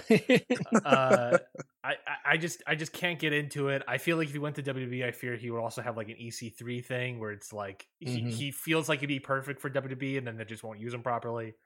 Well, EC3 came into the promotion. The strongest thing about EC3 was promos, and they didn't let him cut promos. Yeah, well, that's just and now he's controlling his narrative in NWA. That's just WWE. Impact really dodged a bullet with that one. They brought him in first, right? And then thankfully he walked away. No, they brought him in, and he shit the bed. And then he went to Ring of Honor. I really think they had an opportunity to sign him, and I think that they brought him in on a short-term deal and then realized he wasn't good. Who, and Impact or Ring of Honor? Impact, and then Ring of Honor brought him in, and then it took them a year to figure out that he wasn't good. Yeah. He was there for 2 years, right? Yeah, he was there for 2 years in Ring of Honor and didn't do anything of note. No. It literally took them shutting down Yeah. for EC3 to not have a contract there anymore, which is bad. Yeah. But we move on. Impact World Title #1 contenders match. Steve Macklin finally Yes, baby. gets the win, defeating Brian Myers, Heath, and PCO. Thank God. Yeah. I've been waiting for this for a long time. Like I listened to Brace for Impact, so I know you have been too.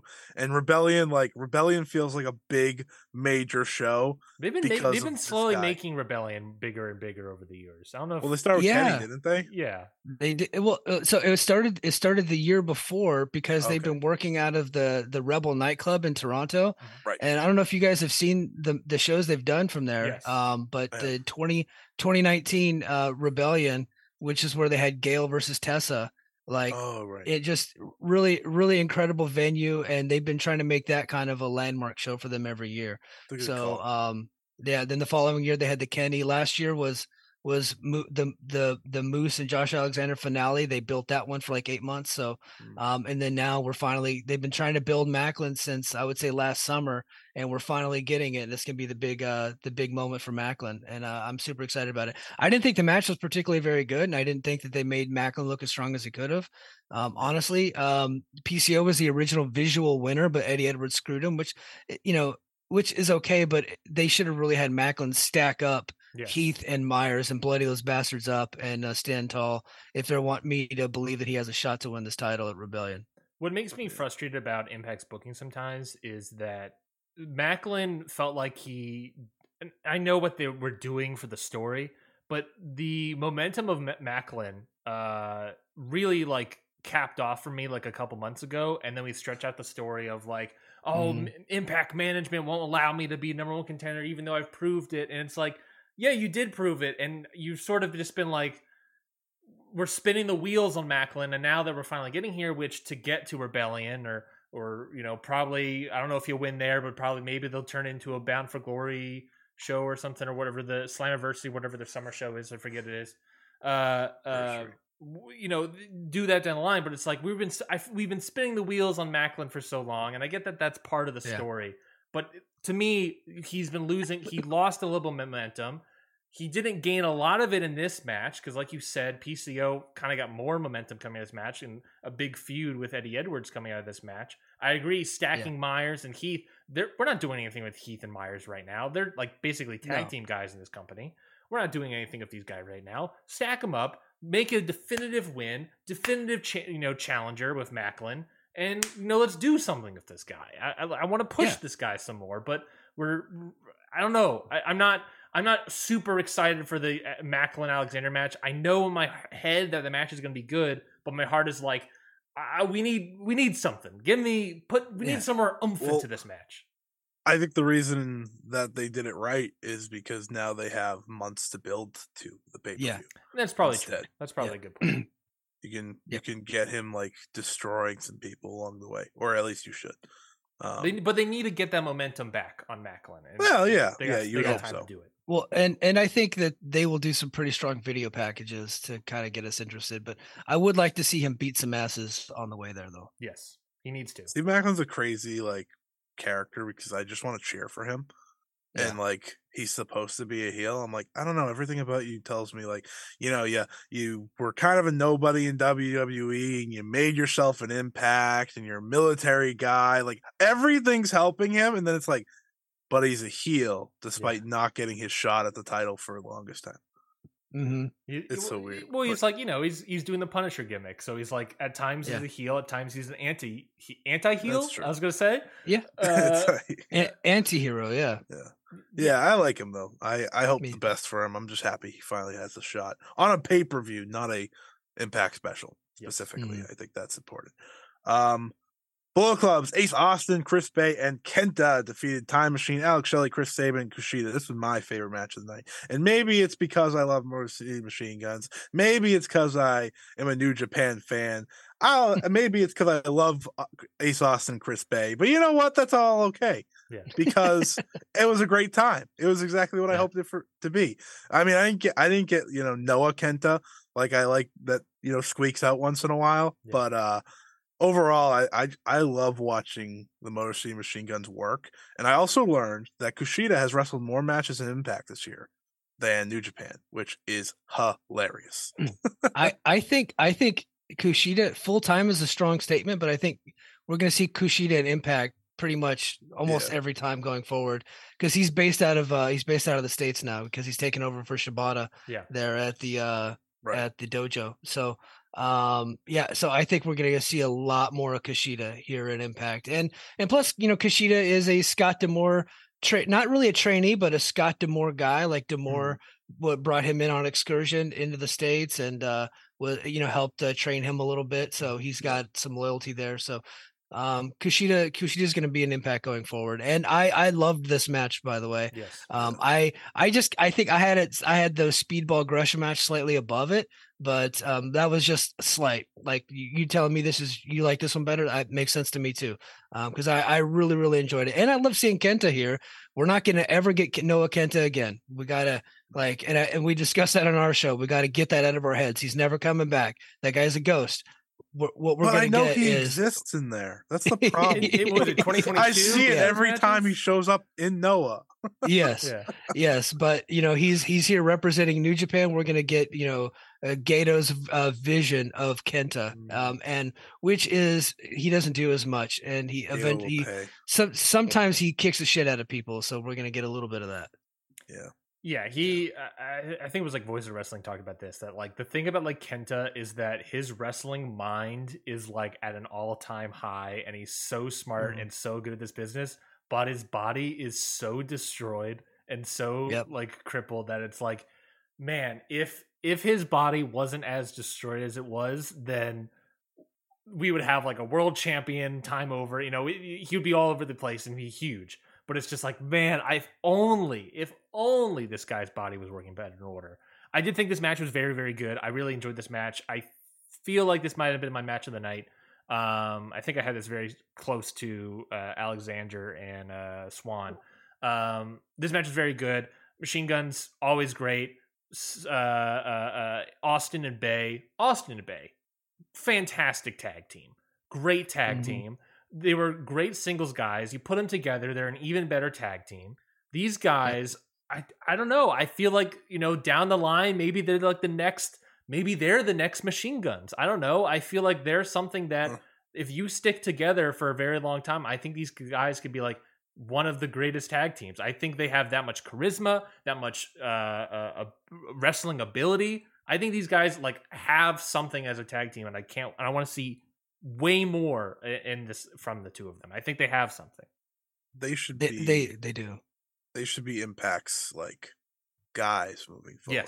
Yes. And I've felt that way about Ace Austin for about 5 years now. So maybe I'm starting to be a little wrong, but I think these two are like everything you want in future stars in the company. And it also helps they don't do the Bullet Club bullshit, right? Like they just wrestle. They do a little bit of it, but it's more like the showboating stuff. It's more the showboating stuff, like the Young Bucks, less the El Phantasmo, like Jay White. I think the association with Bullet Club is holding them back, honestly, because I just don't see any value in that brand anymore. I really don't. Definitely doesn't have any now. The leader is gone, so I don't know what we're gonna do with that. That was funny. They were talking about that on commentary. They're like, they're part of a group that doesn't have a leader, so that's cool. It's like, all right, sounds good. Mickie James, go ahead. Defeating Masha Slamovich. I'm sick of Masha Slamovich losing title matches. I hate it. I'm not surprised. I'm not surprised. I love her. She's fantastic. She shouldn't be losing all these matches. Well, I think they're going to go to her eventually. I would not have booked her in this match. I thought there was other people. I think they should have just kept Masha. Like Masha lost those 2 matches against Jordynne Grace, phenomenal matches. Yeah, and it fed into I know this. Jordan versus Mickie was the match to make it hard to kill. So I got that. They should have just had Masha low key crushing people and waiting for her time to take over as the champion, because Mickey's not signed here. Jordan's not signed past the summer. Eventually you got to have somebody to carry the banner, and Masha's here for another couple of years. So I think they eventually go to her. So I wouldn't have booked it. And honestly, I didn't think this match was all that good. I agree. I think this match is totally fine. I think there were some spots in here that were like, oh yeah, it's all right.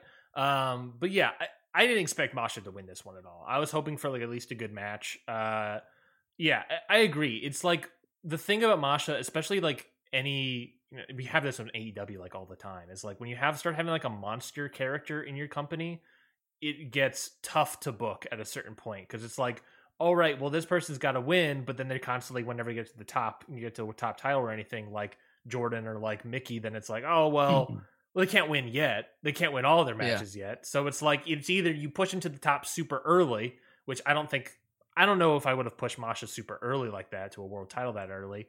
I think she'll get one down the line, but it's like, now we're just going to down cycle her, have her destroy more people, and then she'll have like another match down the line. And it's just, I wish we got there a little bit faster. Maybe, I don't know. But I wasn't expecting a win here. This match was good. This match was fine. I'm not expecting like Masha to win a title anytime soon. So I think we're still months out, but it is what it is with booking monsters like that. If I got my way, she would have retired Mickey James. So I think that would have been great. I would have loved that. I don't know why they got rid of the last rodeo gimmick. I understand why they got it, but like because she doesn't want to retire. But let's just keep it. Well, she won the title. How long could she be doing her last rodeo? 2 years. Yeah, why not? Why not? It had to culminate at Hard to Kill, and she won the title. So now the gimmick is over. She's sticking around. Let's just keep doing it because why not? Because then it'd be super impressive to have like a 2-year reign as a title, have never lost a match for like 3 years at that point, right? Let's just do it with Mickey James for some reason. I don't know why we'll do that with Mickey James, but we'll do that. Let's just do it. Why not? Give her the Roman treatment. Not have her lose for like years. Yeah. Well, anyways, I think that's it. That's Impact No Surrender. That was surrender. And that was Talking No Surrender. Thank you, folks. Thank you for Talking No Surrender. Yeah, but good, not a good show. It was. I skipped over Bully Ray and Tommy Dreamer. Do you guys want to talk more about that? No. I thought we beat that dead. We gave them too much airtime. I think we talked about that enough. Yes, Impact Rebellion is going to be the next pay-per-view down the line. Out in Toronto. So that's what's the next special? Sacrifice in March. Yeah. In Windsor, Ontario. Sacrifice in March, and then Multiverse, and for WrestleMania weekend, March 30th, I think. Yes. And then Rebellion, April. Gosh, I can't remember the date, but it's in April. April 16th in Toronto. There you go. Yeah, perfect. Yeah, we got plenty of more Impact. And I didn't even see this. Bound for Glory, October 21st. I meant to ask you, Mike, before we move on. Do you like the Friday pay-per-views? No, personally, no, because I'm in Honolulu and the pay-per-views start at 3:00 here, and I'm still at work. So, that's a good reason. So it really kills. Like I can't go live after the show. Right. And it's on a Friday night. I'm not really going to dedicate my Friday night to it. Now if I could start it at 8 p.m., right? Like on the East Coast, that would be good. And then I could, be recording by 11 p.m. My family's asleep by then. I'm not taking away too much time from my family, but it starts at 3:00 here. And I kind of had it up on my phone, but I'm still working at the same time. I got one earbud in, it's on my phone, and I'm kind of half watching. And then I got to get home. I got to do dinner. And then we go out, we play games and do all that stuff on Friday night, and they come back. And then I got to finish watching the show. And by the time I'm ready to record, everybody's asleep. So what I did is I just finished the show in the morning and then recorded it at like 6 a.m. So it really screws up my whole schedule. Yeah. And I'm also a fan of consistency. Be consistent. If you're going to do it on Saturdays, do it on Saturdays. But no, this one was on Friday. The next one, I believe, is on a Saturday, and then Rebellion in April is going to be on Sunday night. So there's no real consistency there. So I don't know what's going on with these guys. Yeah, I like the Sunday. I prefer like normal pay-per-view days. So either Saturday or Sunday, pick a lane. Friday's just so weird. Didn't they do a pay-per-view one time like after an AEW show or something? Like they did it like 10 p.m. They did Bound for Glory with Christian and Josh Alexander. Yeah, they did it because AEW decided to have Battle of the Belts. They booked it after Impact already booked Bound for Glory and had the rights to Christian Cage. So, but thankfully they were doing it from Las Vegas, same venue, Sam's Town. Mm-hmm. So instead of starting it at 7 or 4 local time. They started it at 7 local time. Yeah. So it wasn't like that big of a deal, but it was 10 p.m. on the East Coast. Yeah. Battle of the Belts. That shouldn't be something to be scared of, but that's fine. Well, I guess at the time it was part of the deal. It was part of the deal with Tony Khan too, Yes. that he didn't want to compete with himself. Yes. That makes sense. All right, you got me there. Keiji Muto. Let's talk about this guy. Keiji Muto, grand final. Hold on, let's My get the full name. king. Grand final Pro Wrestling Last Love Holdout from Noah took place this past Tuesday. In the Tokyo Dome, 30,000 people. I believe there was reports saying it was the most amount of people in the Tokyo Dome in the past several years. I'm sure COVID probably had played into that. But we'll boost those advertising numbers no matter what we can. Let's talk about the show. How much of the show were you able to catch, Scotty? I watched it beginning to end, baby. I don't miss a second of Keiji Muto books shows. Come on now. Yeah. Mike, were you able to watch all the show? I forgot to ask before. I didn't watch everything. I caught the first couple of matches, and then I went to the All Japan versus Noah match. I wanted to see that one. Yes. I saw Kaito and Okada, and then of course I saw the main event. So you saw the important stuff. Yeah. We'll start with the main event, the semi-main. Which one? I guess, technically. Let's talk about Muto versus Naito first off. Of course, Tetsuya Naito defeats Keiji Muto in his quote-unquote last. Maybe that's why the last was in quotes, because it wasn't his last match. That he was telling us beforehand what he was going to do. He's a smart bastard.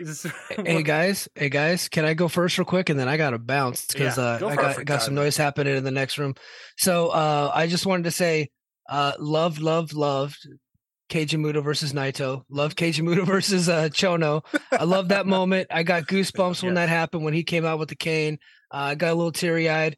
The best part of it for me, besides the Chono thing, was the entrance. I loved everything about the entrance. Yeah. And yep. And I have to go. Yeah. So guys, so much. Yep. Hey Scotty, do all my plugs for me, all right, buddy? Yeah, I will. I got you. All right. Bye guys. Thanks for having me on. See ya. I'll hit Mike's plugs now before we get into the full show. So as Ryan does the technical parts of probably fixing how the stream looks. Yep, just did it. Yep. So I'll talk about it here. So you can follow Mike at Mike Gilbert 311 on Twitter.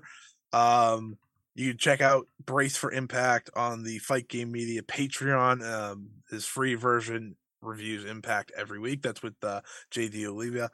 Fantastic show. If you want to watch Impact without watching Impact, that is the best way to do it, because they'll just tell you like it is. Like if something sucks, they're going to tell you. As you kind of heard today, right? Like, yeah, he does an Impact show, but he's on Impact like Die Hard. He's going to shit on the bad stuff and cheer up the good stuff. So check that out. Mike's great, as you all heard. So yeah, make sure to check all his stuff out. But let's get to this now, right? This is the prime money making, winning, best show of the year, baby. This is the one, and I never had a doubt. I never doubted Keiji Muto. I never doubted my king. I love this man. Mike kind of spoiled a little bit of the what happened after, but if you're listening to this, I hope you've already watched it by now. So it doesn't really matter. But we're talking about Naito and Muto, yes? Yes, we are. Naito versus Muto. I thought this match, was it, it's not going to be a 5-star classic. Of course not. It's Muto. He's not going to be doing that stuff. There were moments where like Naito was, I think Naito was trying to do his finisher, and he like they stumbled a little bit because like Muto didn't have him held. That was completely. literally the final one. Yeah, and I was like, oh God, Muto, hold this man, this man. And Naito basically just did it himself. It's moments like that where it's like it destroys use the film term verisimilitude of the match. But ultimately, it's like what this match was: a huge historic fest of move after move after move. Shout outs for Muto. Naito doing the move shout out of running the entire ramp. Just doing those sort of move shout outs for most of the match, and then going to the closing stretch of Naito getting the win here at the end there. To me, not a 5-star classic by any means, but very much like, really good. Shout outs historically. Muto looked way better than we all thought he was going to look. No, not all of us. I knew. Yeah, okay. You knew that the man coming in saying like, I have 2 broken ACLs. He's lying. I know he's lying. He lies all the time. This is literally the life of Keiji Muto, baby. But I thought, go ahead. I obviously love this match. I love the simplicities of just doing the figure 4s. Yeah. I love this guy hitting the Emerald Flosion and paying respect to Baba and Hashimoto. I loved him teasing that goddamn moonsault. This man had me on the edge of my seat. That was a great part of the match, honestly. Moonsault tease. Yes. If he hit the moonsault, this is getting 5 stars because it had to. Yeah. Obviously, he didn't hit the moonsault, which is probably safer for all of us. Twice. But you know what? He should have just put it into God's hands at one point. He should have just been like, here we go. But I don't think his legs would have let him launch. I'm sure they weren't feeling too great. Jesse walked in as that moment was happening, and she's like, is this 6-year-old man about to do a moonsault? And I said, well, no. I mean, I'm sure he hasn't done one in a very long time, and I'm sure this man is probably thinking both in kayfabe and in reality, if I do this, I will not be able to kick off so much and I will land directly on my head. Or if I do it successfully, I'm basically landing on my knees anyways. Yeah. So I'm sure it was a lose-lose for him. It was a lose-lose to do the moonsault. But I thought Naito was excellent in this main event. Like, I think that's the most important part. Like, yes, this was all about Muto, but Naito's the reason this match is parted together perfectly, I think. And I like the finish of the Shining Wizards followed by the Destino. Yes. One Destino. Call it a day. Put Keiji Muto out of misery.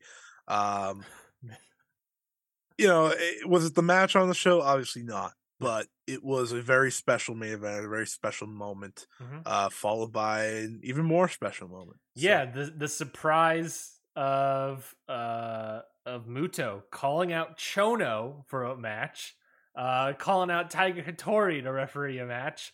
Crowd exploded. Chono and I, because Jesse was also watching that moment, and she was saying, it's a very sweet moment to give a guy like Chono an official retirement match, stuff like that. And I was like, I don't know if this is a work or if Chono knew beforehand, but either way, Chono's really playing into it.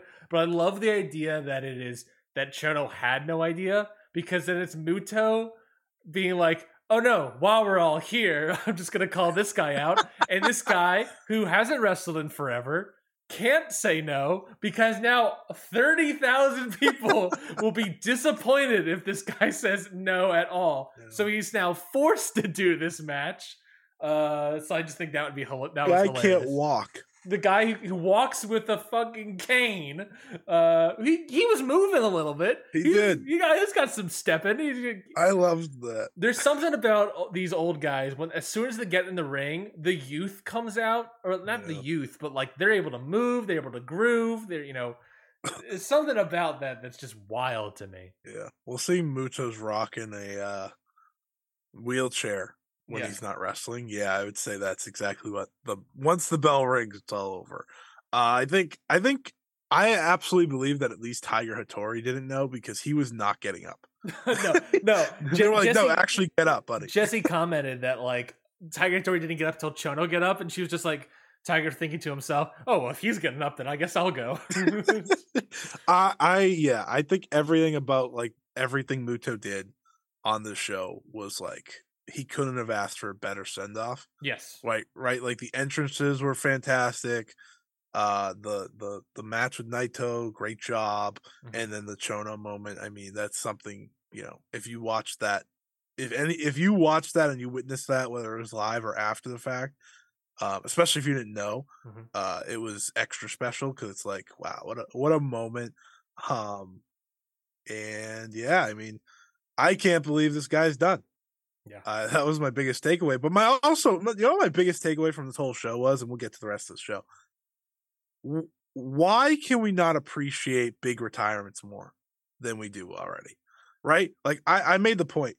Why is like I don't know, maybe this will happen, but why aren't we building an entire show around Sting's retirement? Mhm. This man announced he's retiring this year, Yeah. and I barely even get him on TV, let alone wrestling or any of that. So like I want the world to watch this and be like, "Oh, not only can we make freaking amazing money out of this, but we can make an entire show out of it that people care about." And like you can't do it for everyone. Yeah. But I say Sting because Sting's one of the biggest pro wrestlers in the history of the US. Like, Yeah. it's not like we're just like, he's Muto. Like, that's what he is. The problem with Sting in terms of retirement is that, like, I totally agree. I do believe that we're going to have some sort of Sting retirement show. Totally Yeah, I believe do that's going to too. be happening on AEW television. The problem with it is that you can't quite do it on the scale of Muto retirement. No. You can bring no. people in from Japan, but you can't have WWE people going to do Right, the show. right. That's the other thing, is that you can't do it where like Muto's bringing But- in everyone from the corner of the globe, being like, "Hey, come on in to Noah. We got stuff for you." But you can bring in people from TNA/Impact. You can Mhm. bring in people from, like, his history is thankfully not WWE. So you can pretty much play that to the most part. A lot of the guys you do need aren't in WWE. Like, yeah, you can't have like AJ Styles, I guess. Well, But, I mean, like, I thought of oh two well. people immediately when you said TNA Impact. I thought of Kurt Angle, and I was like, well, I don't know if Kurt will want to do that. And then I also Yeah. thought of Ric Flair, and I was like, I don't know. They were going to do that, and then that didn't pan out. And lately, doesn't seem like that's going to be panning out because now the guy kind of is. You talking could probably more get for Angle. WWE. I think you could get Angle. I think you could, but it's one of those things as like it's there is now the culture war surrounding AEW and WWE that it's like, will you see legends who are in WWE or have WWE associations like that? Who can they honestly get that has no ties to WWE that would be willing to come in to do a Sting retirement show? That in the middle of this quote unquote war, The you know? Great Muda. The Great Muda. All right, okay, that's one. DDP? Steamboat. You get Steamboat. You get DDP. You DDP? get, Yeah. you get the Steiners. No. Maybe? The Steiners signed They did contract sign with one? WWE. That's a shame. Jeff Jarrett, baby. Yeah. Woo! You got that man under contract. You don't gotta worry about shit. world, dude. That'd probably be the retirement match. Of course, I'm kidding. It's weird because with Sting, it's like some of them you can get retirement videos probably, Yes. which is okay. I mean, for the most part, for Muto at least, right? You didn't have a lot of his rivals wrestle or anything. It's just like be in attendance. Yes. I think you could mostly work that out with a lot of them, but you never know. I just hope that Sting gets the right send off at the end of the day. Totally agree. And I think we will. I think we'll cry in the moment Sting fully retires. But yeah, I agree. I what's great about it is that like Muto can have this sort of set off. He deserves this sort of sent off at a certain point. And yeah, He did the goddamn dome. he did the dome. He did the deal. packed the dome on a Tuesday. That's true. We packed the show on Tuesday. God, Muto. Let's talk about let's go to the top of the card here for the Muto Grand Final Pro Wrestling Last Love. Hold up. Pre-show stuff. Daiki Inaba and Masaki Miya defeats Yoshiki Nomura and Yasuka Yano. Any thoughts about Why the this? fuck was this on this show? I don't know. It was just a simple tag match that doesn't really matter. I questioned in our preview why didn't they just do this as a GHC tag match, but I guess they didn't announce it beforehand. But whatever. Fine, serviceable. Fine. Any thoughts? No. Whatever. Yeah. 8-man tag team match. The Tokyo Joshi Pro match. Miyu Yamashita, Rika Tatsumi, Shoka Nakajima, Yuka Sakazaki defeats Maki Ito, Miya Watanabe, Mizuki, and Yuki Arai. What do you think of this Tokyo Joshi showcase? I thought they did a great job. You could tell that they were filled with joy. This is, I say this, I don't know this for sure, but this could be the only time they wrestle a match inside a full packed Tokyo Dome. So they obviously cherished the moment. You got some good moments. You had Miyu Watanabe, I think, who really shined with, doing the big swing and her power stuff. Of course, Yuka getting the win. So it was a fun match. It was a cool match. It was perfectly spotted, honestly, because I think this brought up the energy. Yes. Like getting Maki Ito to do the damn thing with the microphone, that was awesome. It's like, and everyone responding, it's like, oh wow, people actually like pay attention. So I think they did a really good job at. They got some time too, which helped. Everyone got a little shine, but yeah, no complaints here. This probably should have been the opening match, in all honesty. In terms of like getting the crowd ready, because that first match was so useless, but whatever. I can agree with that one. Yeah, no, this you're right. This had a good energy to it. The crowd was into it. Yeah, and everyone got a good enough spot. 11 minutes for 8 people. Nice little spot for everybody. Yeah, little splurges here and there. Good looking guys. Anthony Green, Jack Morris, Jake Lee versus Segura Gun, Takeshi Segura, and Timothy Thatcher, and Satoshi Kojima. And what is seemingly Kojima's final Noah match? That sucks. With Jake Lee pinning Timothy Thatcher very quickly. And with the news that happened this weekend, maybe there's other reasons why Timothy Thatcher got pinned so quickly. Ring of Honor's Timothy Thatcher. Shit. I didn't mean to say that. Yeah, and then Jake Lee getting the win here in the pre-show to eventually challenge the world champion down the line. You guys see what post Muto Noah is going to look like? Hell. It's going to look like hell, people. It's going to be rough. It's going to be rough for Noah. They're running Sumo Hall. I learned. When? In April, I think. Oof. Yeah, they're May 4th.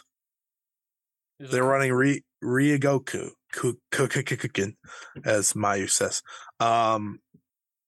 And people start asking me what's going to be their signature match to draw. I said I don't know. I couldn't even begin to tell you what would draw in that building. Kano Keitomiya, maybe? I guess that's the best match, probably. It's the best match, but is it gonna draw? Like, Kaito probably should be your champion heading in there, but boy howdy, do I have fear that Jake Lee might be winning this title, and that's not good. He shouldn't. He was a top guy in a smaller promotion than Noah. Perfectly said the other day on a stream that I did. He failed as a top guy in All Japan. A smaller promotion than Noah. Yeah. This guy should not be any sort of world champion in this company. No. I don't think I don't think Jake Lee is going to win, to be clear. My one thought, this has entered my mind. What if it's Kaito versus Ibushi? Yeah. I mean, yeah, that would draw. That would be like the only one that would make sense to me that is plausible for them. Unless they're bringing in like someone from the outside, which I guess it counts, would be Ibushi, yeah. Jay White. Oh, gee, yeah. Jay White wanted to leave Japan. No, he actually just wanted to leave New Japan. Yeah, that's what he meant. That's what he meant. A post Muto world it's gonna be rough. A interesting one to follow. Well, because it's also like the non-Muto shows were not really selling too well for Noah. And I understand like maybe people want to save their money for the Muto shows and stuff, but like I don't know. I'm worried. I'm worried about how this company is going to work without Muto. Because, it's not just Muto. He's probably going to be taking a bunch of guys with him, and they're going to be less booked, like Fujita and all these other people. I mean, Fujita wasn't on this card. No. He was the best there. way to look, I don't even know how to look at it. Yeah. Like, for them. Because, like, I guess they're in a spot like Stardom is technically. It's like they don't have, like, major names. Or, I mean, Stardom's getting there, obviously. Yeah, I was going to say, they got Kyrie, they got Mercedes now. Well, yeah, they have Mercedes now. I guess that changes things. But my point is, it's like when they did Sumo Hall the first time, they didn't have, like, a Muto or a Kyrie. They just went in there and they did great. So I guess that's kind of what they hope for. But Noah's not red hot like Stardom was. No. So, Should be interesting. Should be interesting. Good luck. Opening show of this, the official opening of the show was the 10-man junior match. Chris Ridgway, Dana, Haida Yogawa defeat Alejandro, Kokok, Yohei, Yoshioka. Who cares? This match. Who gives a shit about this match? This match stunk. Everything about this junior division stinks. I hate it. Hayata's back, so it just became worse. I hate it. I hate it. I was like, what am I watching? Injured. I totally forgot that he was injured. Yeah, because you didn't watch his matches to begin with. I know. I watched the Ninja Mac one. Of course you did. Yeah. Man. These guys stink. Yeah. This was the worst match on the show, and I was shitting on Masaki Tamiya's match like 10 seconds ago. DDT showcase match. What do you think about this DDT match? I think they did a good job at showcasing DDT. Agreed. Ryan, I think they successfully showcased DDT. They had a lot of fun spots. I think they went an interesting route. They went with all their rookies pretty much on one team and Endo against like their main group that's led by Takeshita. Of course, he's not around to help them, so they have Ueno, of course. Yeah. But I thought they did a great plan here. I was shocked because they do have names to bring in, like a Akiyama and a Higuchi, and like they have main event stars to bring in, but they went with the young guys, and the young guys went out there, gave great energy. They were placed perfectly on the card. They got to follow that stinker, so like it just helped them all the more. But yeah, they showcased DDT. Good job. Yeah, it was a solid outing from it was nothing special, but it was serviceable. 6-man tag team match: El Hijo del Dr. Wagner Jr., Naomichi Fuji, and Ninja Mac versus Z-Brats, Diamante Kai, and Shun Skywalker. What did you think of this match? Shun Skywalker is going to kill someone if he has to wrestle Ninja Mac again. Which he does on Wednesday. He's in another match with Ninja Mac. Every cross-brand match he's had, he's wrestling against Ninja Mac. It doesn't make sense.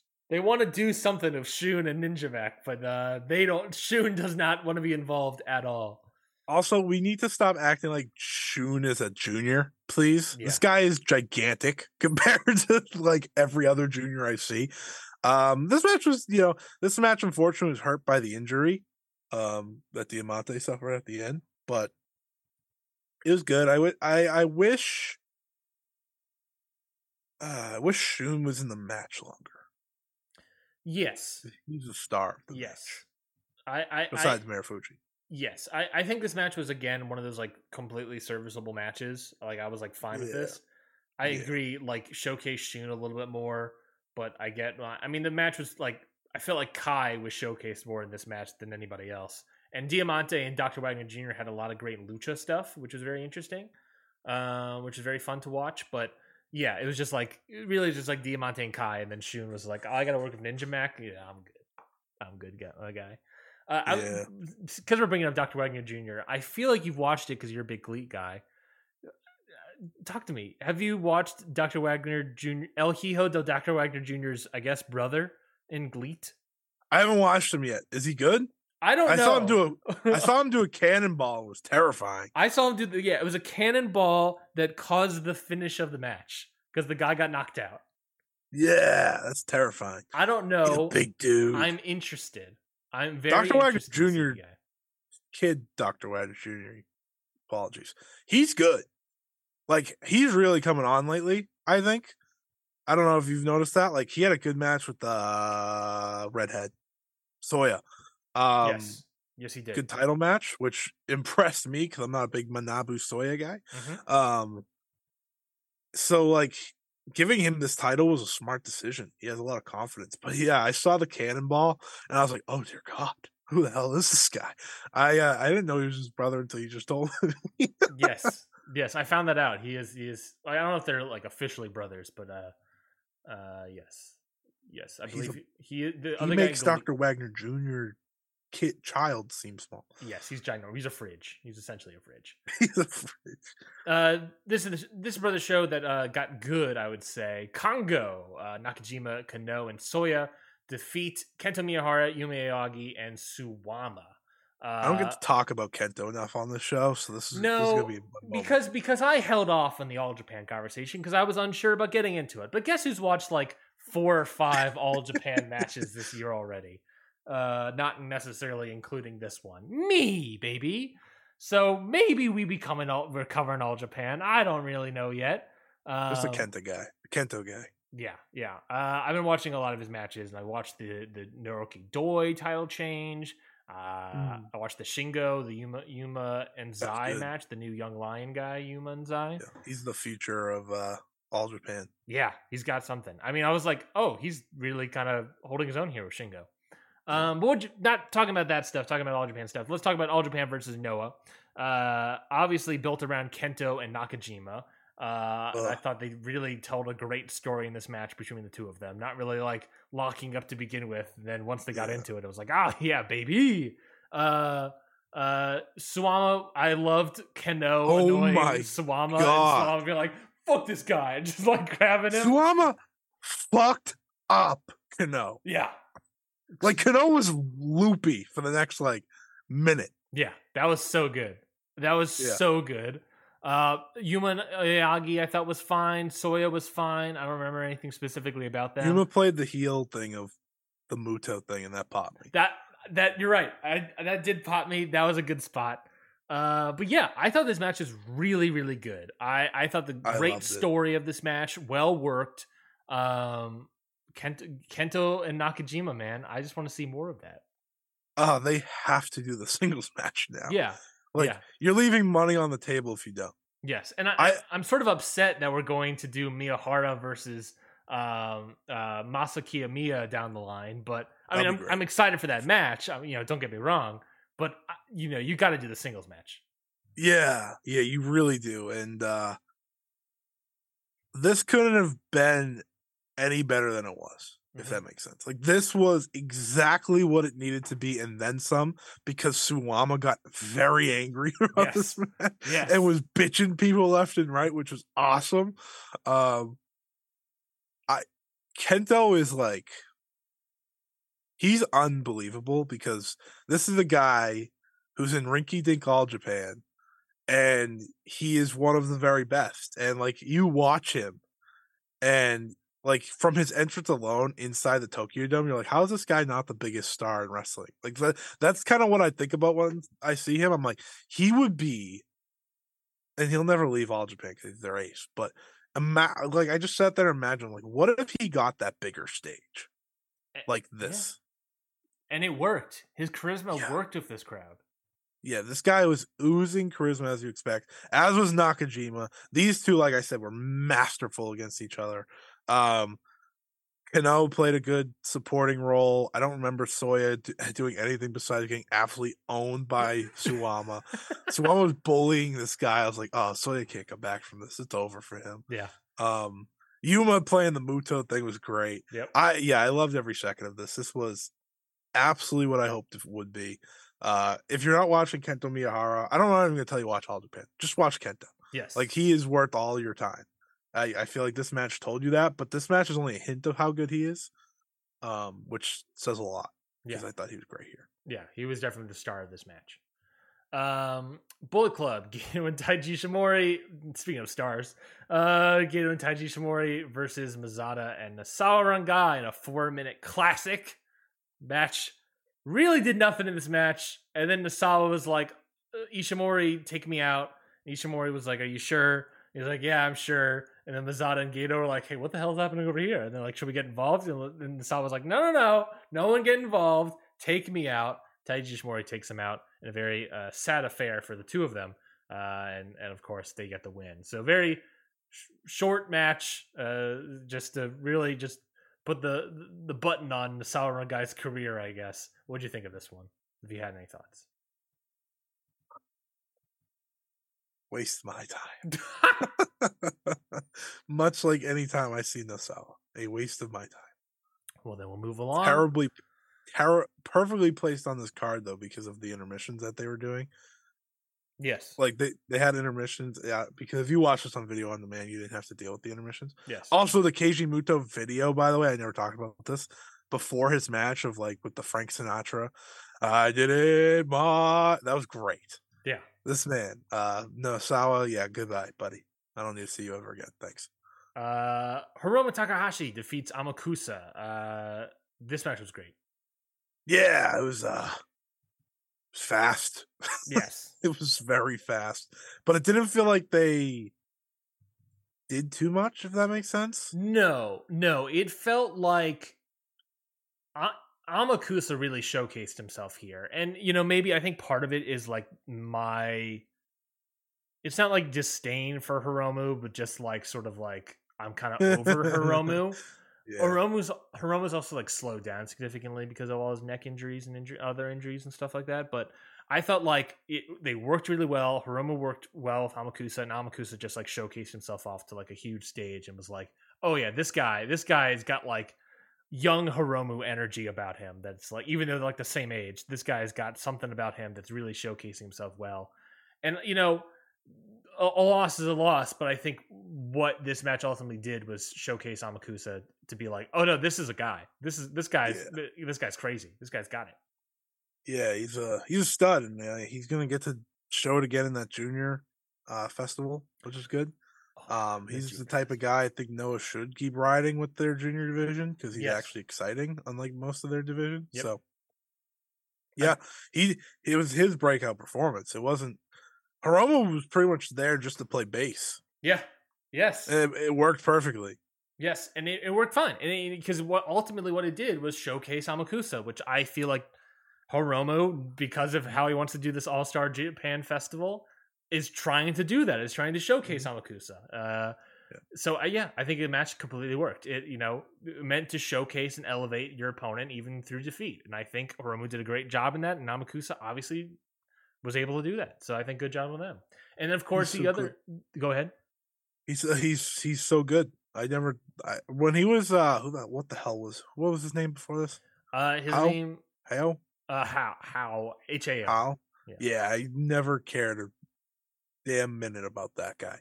This guy's it. Yeah, this guy's it. And then the other match here, Kazuchika Okada versus Kaito Kiyomiya. The other match here. This match was great. This match was fantastic. I really wish it was less of. I wish it was. We talked about it earlier in the show with like the Ricky Morton style, like can get beaten down and then fire up. Yeah. Kiyomiya's not that for me. Like I wish he was able to be more of an even footing with Okada, but especially like being world champion of Noah. Yeah. But it's also like Okada's the New Japan world champion. He's been for a bit, and also he's on this like Inoki tear where he's just going out there and beating the crap out of guys. So like that, like I understand why. I just wish Kiyomiya got a little bit more in this match. He still got a decent amount, but I just wish it was a little bit more and not just such like an utter defeat. And Okada being like, nah, I'm done with you. 2 Rainmakers, get out of my ring, and I'm getting out of here. One, did you watch him and Shingo yet? What's your second question? I don't have another question. I was just going to talk about the match. Well, number one, no, I guess is the answer to that. Thank you. I figured that out.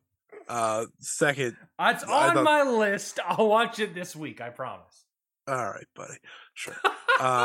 This week's like action-packed with stuff, including an AEW pay-per-view, and you're trying to tell me you're going to watch it, but okay. Yeah, sure. Anyways, I thought this was excellent. My match of the night, personally. I don't, listen. I'm okay with Kaito getting his ass beat. You know why? Because he is kind of a geek. He's forever a geek now. Yeah. And the reason it worked is because this was a Noah crowd. Mm-hmm. So him playing that baby face that is getting owned by like this dominant champion worked for me. I think my favorite part of the whole thing is that they gave this man his Rainmaker pose with camera. Yes. Just for him to fucking destroy their world champion seconds later. Like this guy hit the damn landslide Rainmaker, had him beat, pulled him up, said, no, did the Inoki Itsuguri. Yep.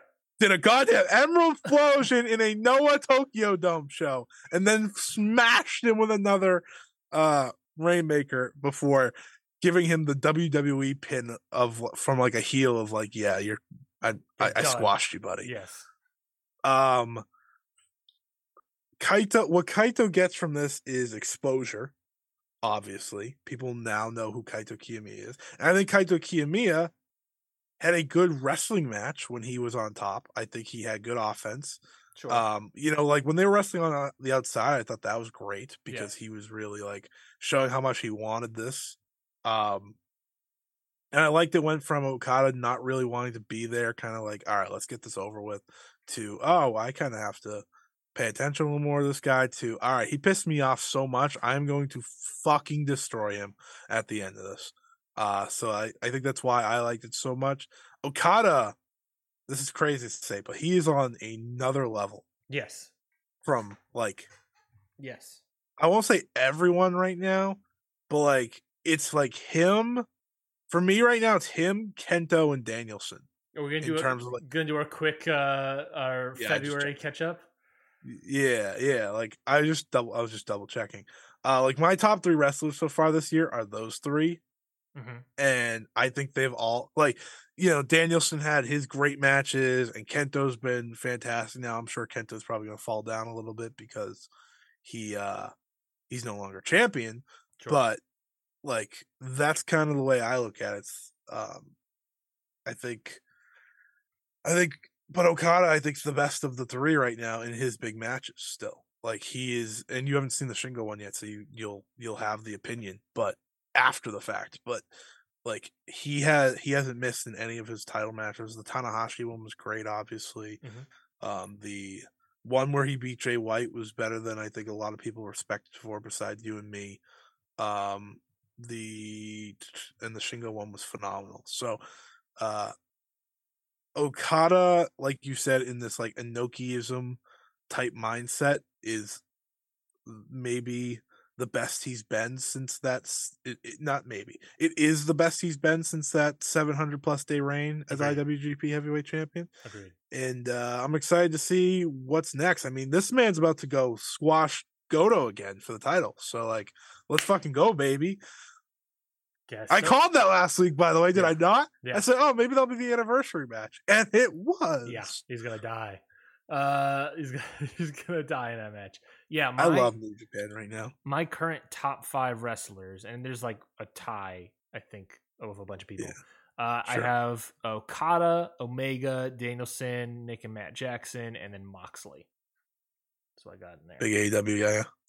Yeah, I tend to be a big AEW guy. I guess you could say that. Freakazoid. A little bit of Freakazoid. Where is Kento on my list? Let me update this list. Kento, I got Yuma Aoyagi at top above Kento. Kento is 12th. Yuma's been great too. Kento is 12th on the list. He's tied with Adam Page. Wow, how about that? I have Kenny and Yuma filling out my top. Though I haven't seen some Will Ospreay matches, so no, I did hear that in France, of all places, he had a great match with what's his name? Yes, Tristan Archer or something like that. Yeah, too bad I can't find it. It was on Twitch apparently, and they typically looks like they upload them to YouTube later. So I'm on the lookout for that one. You're killing me, people. Yeah. But currently Okada, Danielson, Omega, Moxley, Matt, Nick Jackson, Jay White, Kaito Kiyomiya, Darby, Yuma Aoyagi, Will Ospreay, Adam Page, and Kento Miyahara. That's what I got in my top 12. I mean, if anyone, I think for a lot of people, Danielson's right now the rest of the year, especially if you don't watch like all of the stuff that I do. Yeah. And he probably will be my wrestler of the year after Sunday, presuming they have a good match. Mm-hmm. But we'll talk about something off air after the fact that MJF may or may not be a little loopy. So you never know. But which isn't great timing. But yeah, I mean, it's been a fantastic, like I can't stress enough, like I thought 2022 is the best year of like in-ring I've ever seen, like personally in it. Yes. I right now 2023 is like better going to destroy that. Yeah. Because like we're only in February. March is going to be huge, right? You have big Stardom pay-per-view start off. You have Revolution. You have New Japan Cup. New Japan Cup. You have WrestleMania week that starts in March. Then in April you have WrestleMania stuff. You have other stuff that I can't. There's a lot of wrestling. Okay, you get the point. And New Japan's like on the Secure Genesis, I think, is in April. Yes. The Mercedes matches will be in April. Yeah. The All Japan tournament is in April, if I'm not mistaken. Champion Carnival's in April. Yeah, so it's like it's just nonstop, and then Best of Super Juniors will come up, and then the G1. Dominion, G1, 5-star. Like usually, like the dead months are February and beginning of March, I'd say, and then probably a little bit after WrestleMania season. There's no time. None. Zip. We are living, and thank you, Keiji Muto, for helping that, obviously. But yeah, I'm absolutely loving wrestling right now. I can't complain, folks. I mean, I definitely complained on this episode, so you're gonna laugh at me, but that's fine. If I'm not complaining on an episode, am I really doing the episode right? That's a fair point. Well, I think that's it for us on this week's episode of Ring Post Radio. We'll be back next week on Saturday. We'll be back early on 8 a.m. on Saturday. I got friends coming in, so we're saving time for that, of course. He's trying to kill me. As I do, I'm going to try to kill Scotty every week. That's the point of their Saturday is a Stardom pay-per-view. Yeah. Hey, you said yes, and I appreciate that. I didn't remember. Oh boy, it's fine. I'll just sleep through other. But next week on that Saturday we'll preview Revolution. We'll preview the New Japan Cup, and we'll talk about whatever else is happening. Oh, and we'll review episode 1 of Ring of Honor, and then we'll talk about whatever news things will happen next week. Scotty, anything to plug? And what was your match of the week? My match of the week was I have no idea. Just talked about everything. That was good. So that's cool. Let's see. While you're looking that over, I will do the plugs again for Mike. Again, thank you so much, Mike Gilbert, for coming on to the show. You can check him out on Twitter at MikeGilbert331. And you can listen to his show, Brace for Impact, on the Fight Game Media Network. Great show. As you can tell, he, as Scotty already said as well, gives the pros and the cons to Impact, the honest opinion of Impact. So if you want someone who isn't going to be sugarcoating Impact like some people do, Brace for Impact is a good spot for that. If you want good, honest opinions on that promotion. Scotty, did you find something? Yeah, I'm gonna go with Fantastica Mania, baby. Yeah, baby. I just started watching it last night, like main event stuff mostly, Mm-hmm. and then like 1 or 2 matches otherwise. But Mystico has been fantastic, like extra fantastic. So I'm gonna do Volador Jr. and Mystico versus Templario and Atlantis Jr. Atlantis Jr. is fucking huge. Yes, I just want to point that out. I was like looking at him, I was like, I don't remember you being this big. No. But I heard today's show was even better than what I've seen so far, which is very exciting. Yeah, I've heard it's only been ramping up and getting even better, and I'm so excited for more Fantastica Mania. I only watched night 1 so far. I need to watch night 2 and 3. I'm behind. But I'm very excited to watch it. I'm very. Do you know what the final night is? Good. I think it's Mystico versus Atlantis, right? Atlantis Jr. Yeah. That's good shit right there. I love it. I can't wait. I wish there was more Rocky and Volador, but no Rocky at all. No Rocky didn't feel like coming.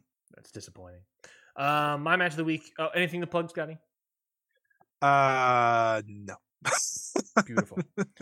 Nothing this week. Then I will say you can follow me on Twitter at RyanIC, and I'll also say you can follow Scotty at Scott E Wrestling. But don't tweet at us because we're sick and tired of tweeting with dumb tweets for the past 2 weeks. Well, the listeners aren't dumb. That's true. The listeners tweet at us. If you're not a listener, don't tweet us. Wait, that doesn't make any sense. Follow me on Twitter at Ryan IC, Scotty at Scotty Wrestling, the whole show at Count Out Pod. Subscribe to the podcast Ring Post Radio wherever you listen to podcasts, and subscribe to the whole network. You listen to a bunch of great shows, like you said, like Your Dose of Death, like Okada Shorts, like what are some Scotty? What are some other great shows on the Count Out Network? God, I just can't think of any other great shows on the Count Out Network. If there was like Take Me Home, you can listen to Stardom Road. Is it too late to change the theme to Take Me Home, Stardom Road? If I could get someone to sing it, I absolutely would. Then there we go. Check out Stardom Road. They had a great show. Great episode. Part 2 of Hoshinki? That's not how you pronounce it. Great part 2, Scotty. I thought that was a fantastic job. Thank you. So definitely go check out Stardom Road. And yeah, my match of the week, I'm just going to do a obvious pick. Dynamite, Orange Cassidy versus Wheeler Yuta. Totally a match that, like, on paper, I was like, this will be good, but I'm not sure how great it's going to be. Turned out to be a great match. Turned out to be a match that the crowd was super into it, too. They got super into it. And I thought that was a really, really great match between the two. So I was excited to talk about that and see that. But yeah, we will be back next week with an all-new episode of Ring Post Radio. Scotty, any final words to say? You're gonna have to listen to next week. We got way too much you're gonna want to miss. We're back on Saturday. I'm gonna be a fucking zombie. I might not even sleep between the Stardom pay-per-view and this show. I'm just realizing, because that show starts at 2 a.m. All right, maybe I will sleep. Maybe like an hour. Maybe like an hour, get a little beauty rest. So be there, 8 a.m. next Saturday, live stream. Of course, you can listen to it after. You don't want to hear us, you don't want to miss us preview AEW Revolution. Yeah, and then, baby. of course, we'll be back next Sunday night reviewing Revolution after an hour-long Iron Man match. Yes. Yes, that'll be on the Count on Patreon. We didn't plug that, but that's a great point. Yes. Patreon.com// Patreon.com. If you want to see us do it live. Yes, it's patreon.com/countout /countout. So if you want to go check that out, or /countoutpod, I should say, we'll be doing our usual post AEW pay-per-view live stream, immediate reaction. So if you want to go watch along with that, all you got to do for $1 is subscribe to the Count Out Patreon to listen to that. So go. Oh, and like you said, we're reviewing Ring of Honor next week. And we're talking about Ring of Honor next week. So should be a great show next week. So definitely go check that out and join the Count Out Patreon. Patreon again, patreon.com/countoutpod. Listen to that only for $1. And you can listen to that for $1 and it'll stay up there on Patreon. So thank you so much, everybody, for listening to this week's show. We'll be back next week for an all-new episode of Ring Post Radio on Saturday. Until then, goodbye, everybody. Hi, guys. This is Lauren. This is Michael. And this is Your Dose of Death podcast. If you're genuinely curious about the world of deathmatch wrestling, look no further, as me and Mike have you covered on all things in the world of deathmatch wrestling, whether it's interviews, show reviews, or everything in between. We have you covered on all things deathmatch wrestling, whether it's past, present, or future. And you're probably wondering where you can go support us. You can find Your Dose of Death podcast on all major podcast platforms, especially along with the Count Out network of podcasts. And also, you can support us on the Count Out Patreon, as we have exclusive content only on the Patreon for all of our listeners. We hope that you go listen to Your Dose of Death podcast very soon. And see you at the shows. Say goodbye to your credit card rewards. Greedy corporate mega stores, led by Walmart and Target, are pushing for a law in Congress to take away your hard-earned cash back and travel points to line their pockets. The Durbin-Marshall credit card bill would enact harmful credit card routing mandates that would end credit card rewards as we know it. If you love your credit card rewards, tell your lawmakers, hands off my rewards. Tell them to oppose the Durbin-Marshall credit card bill. This has been a Count Out podcast.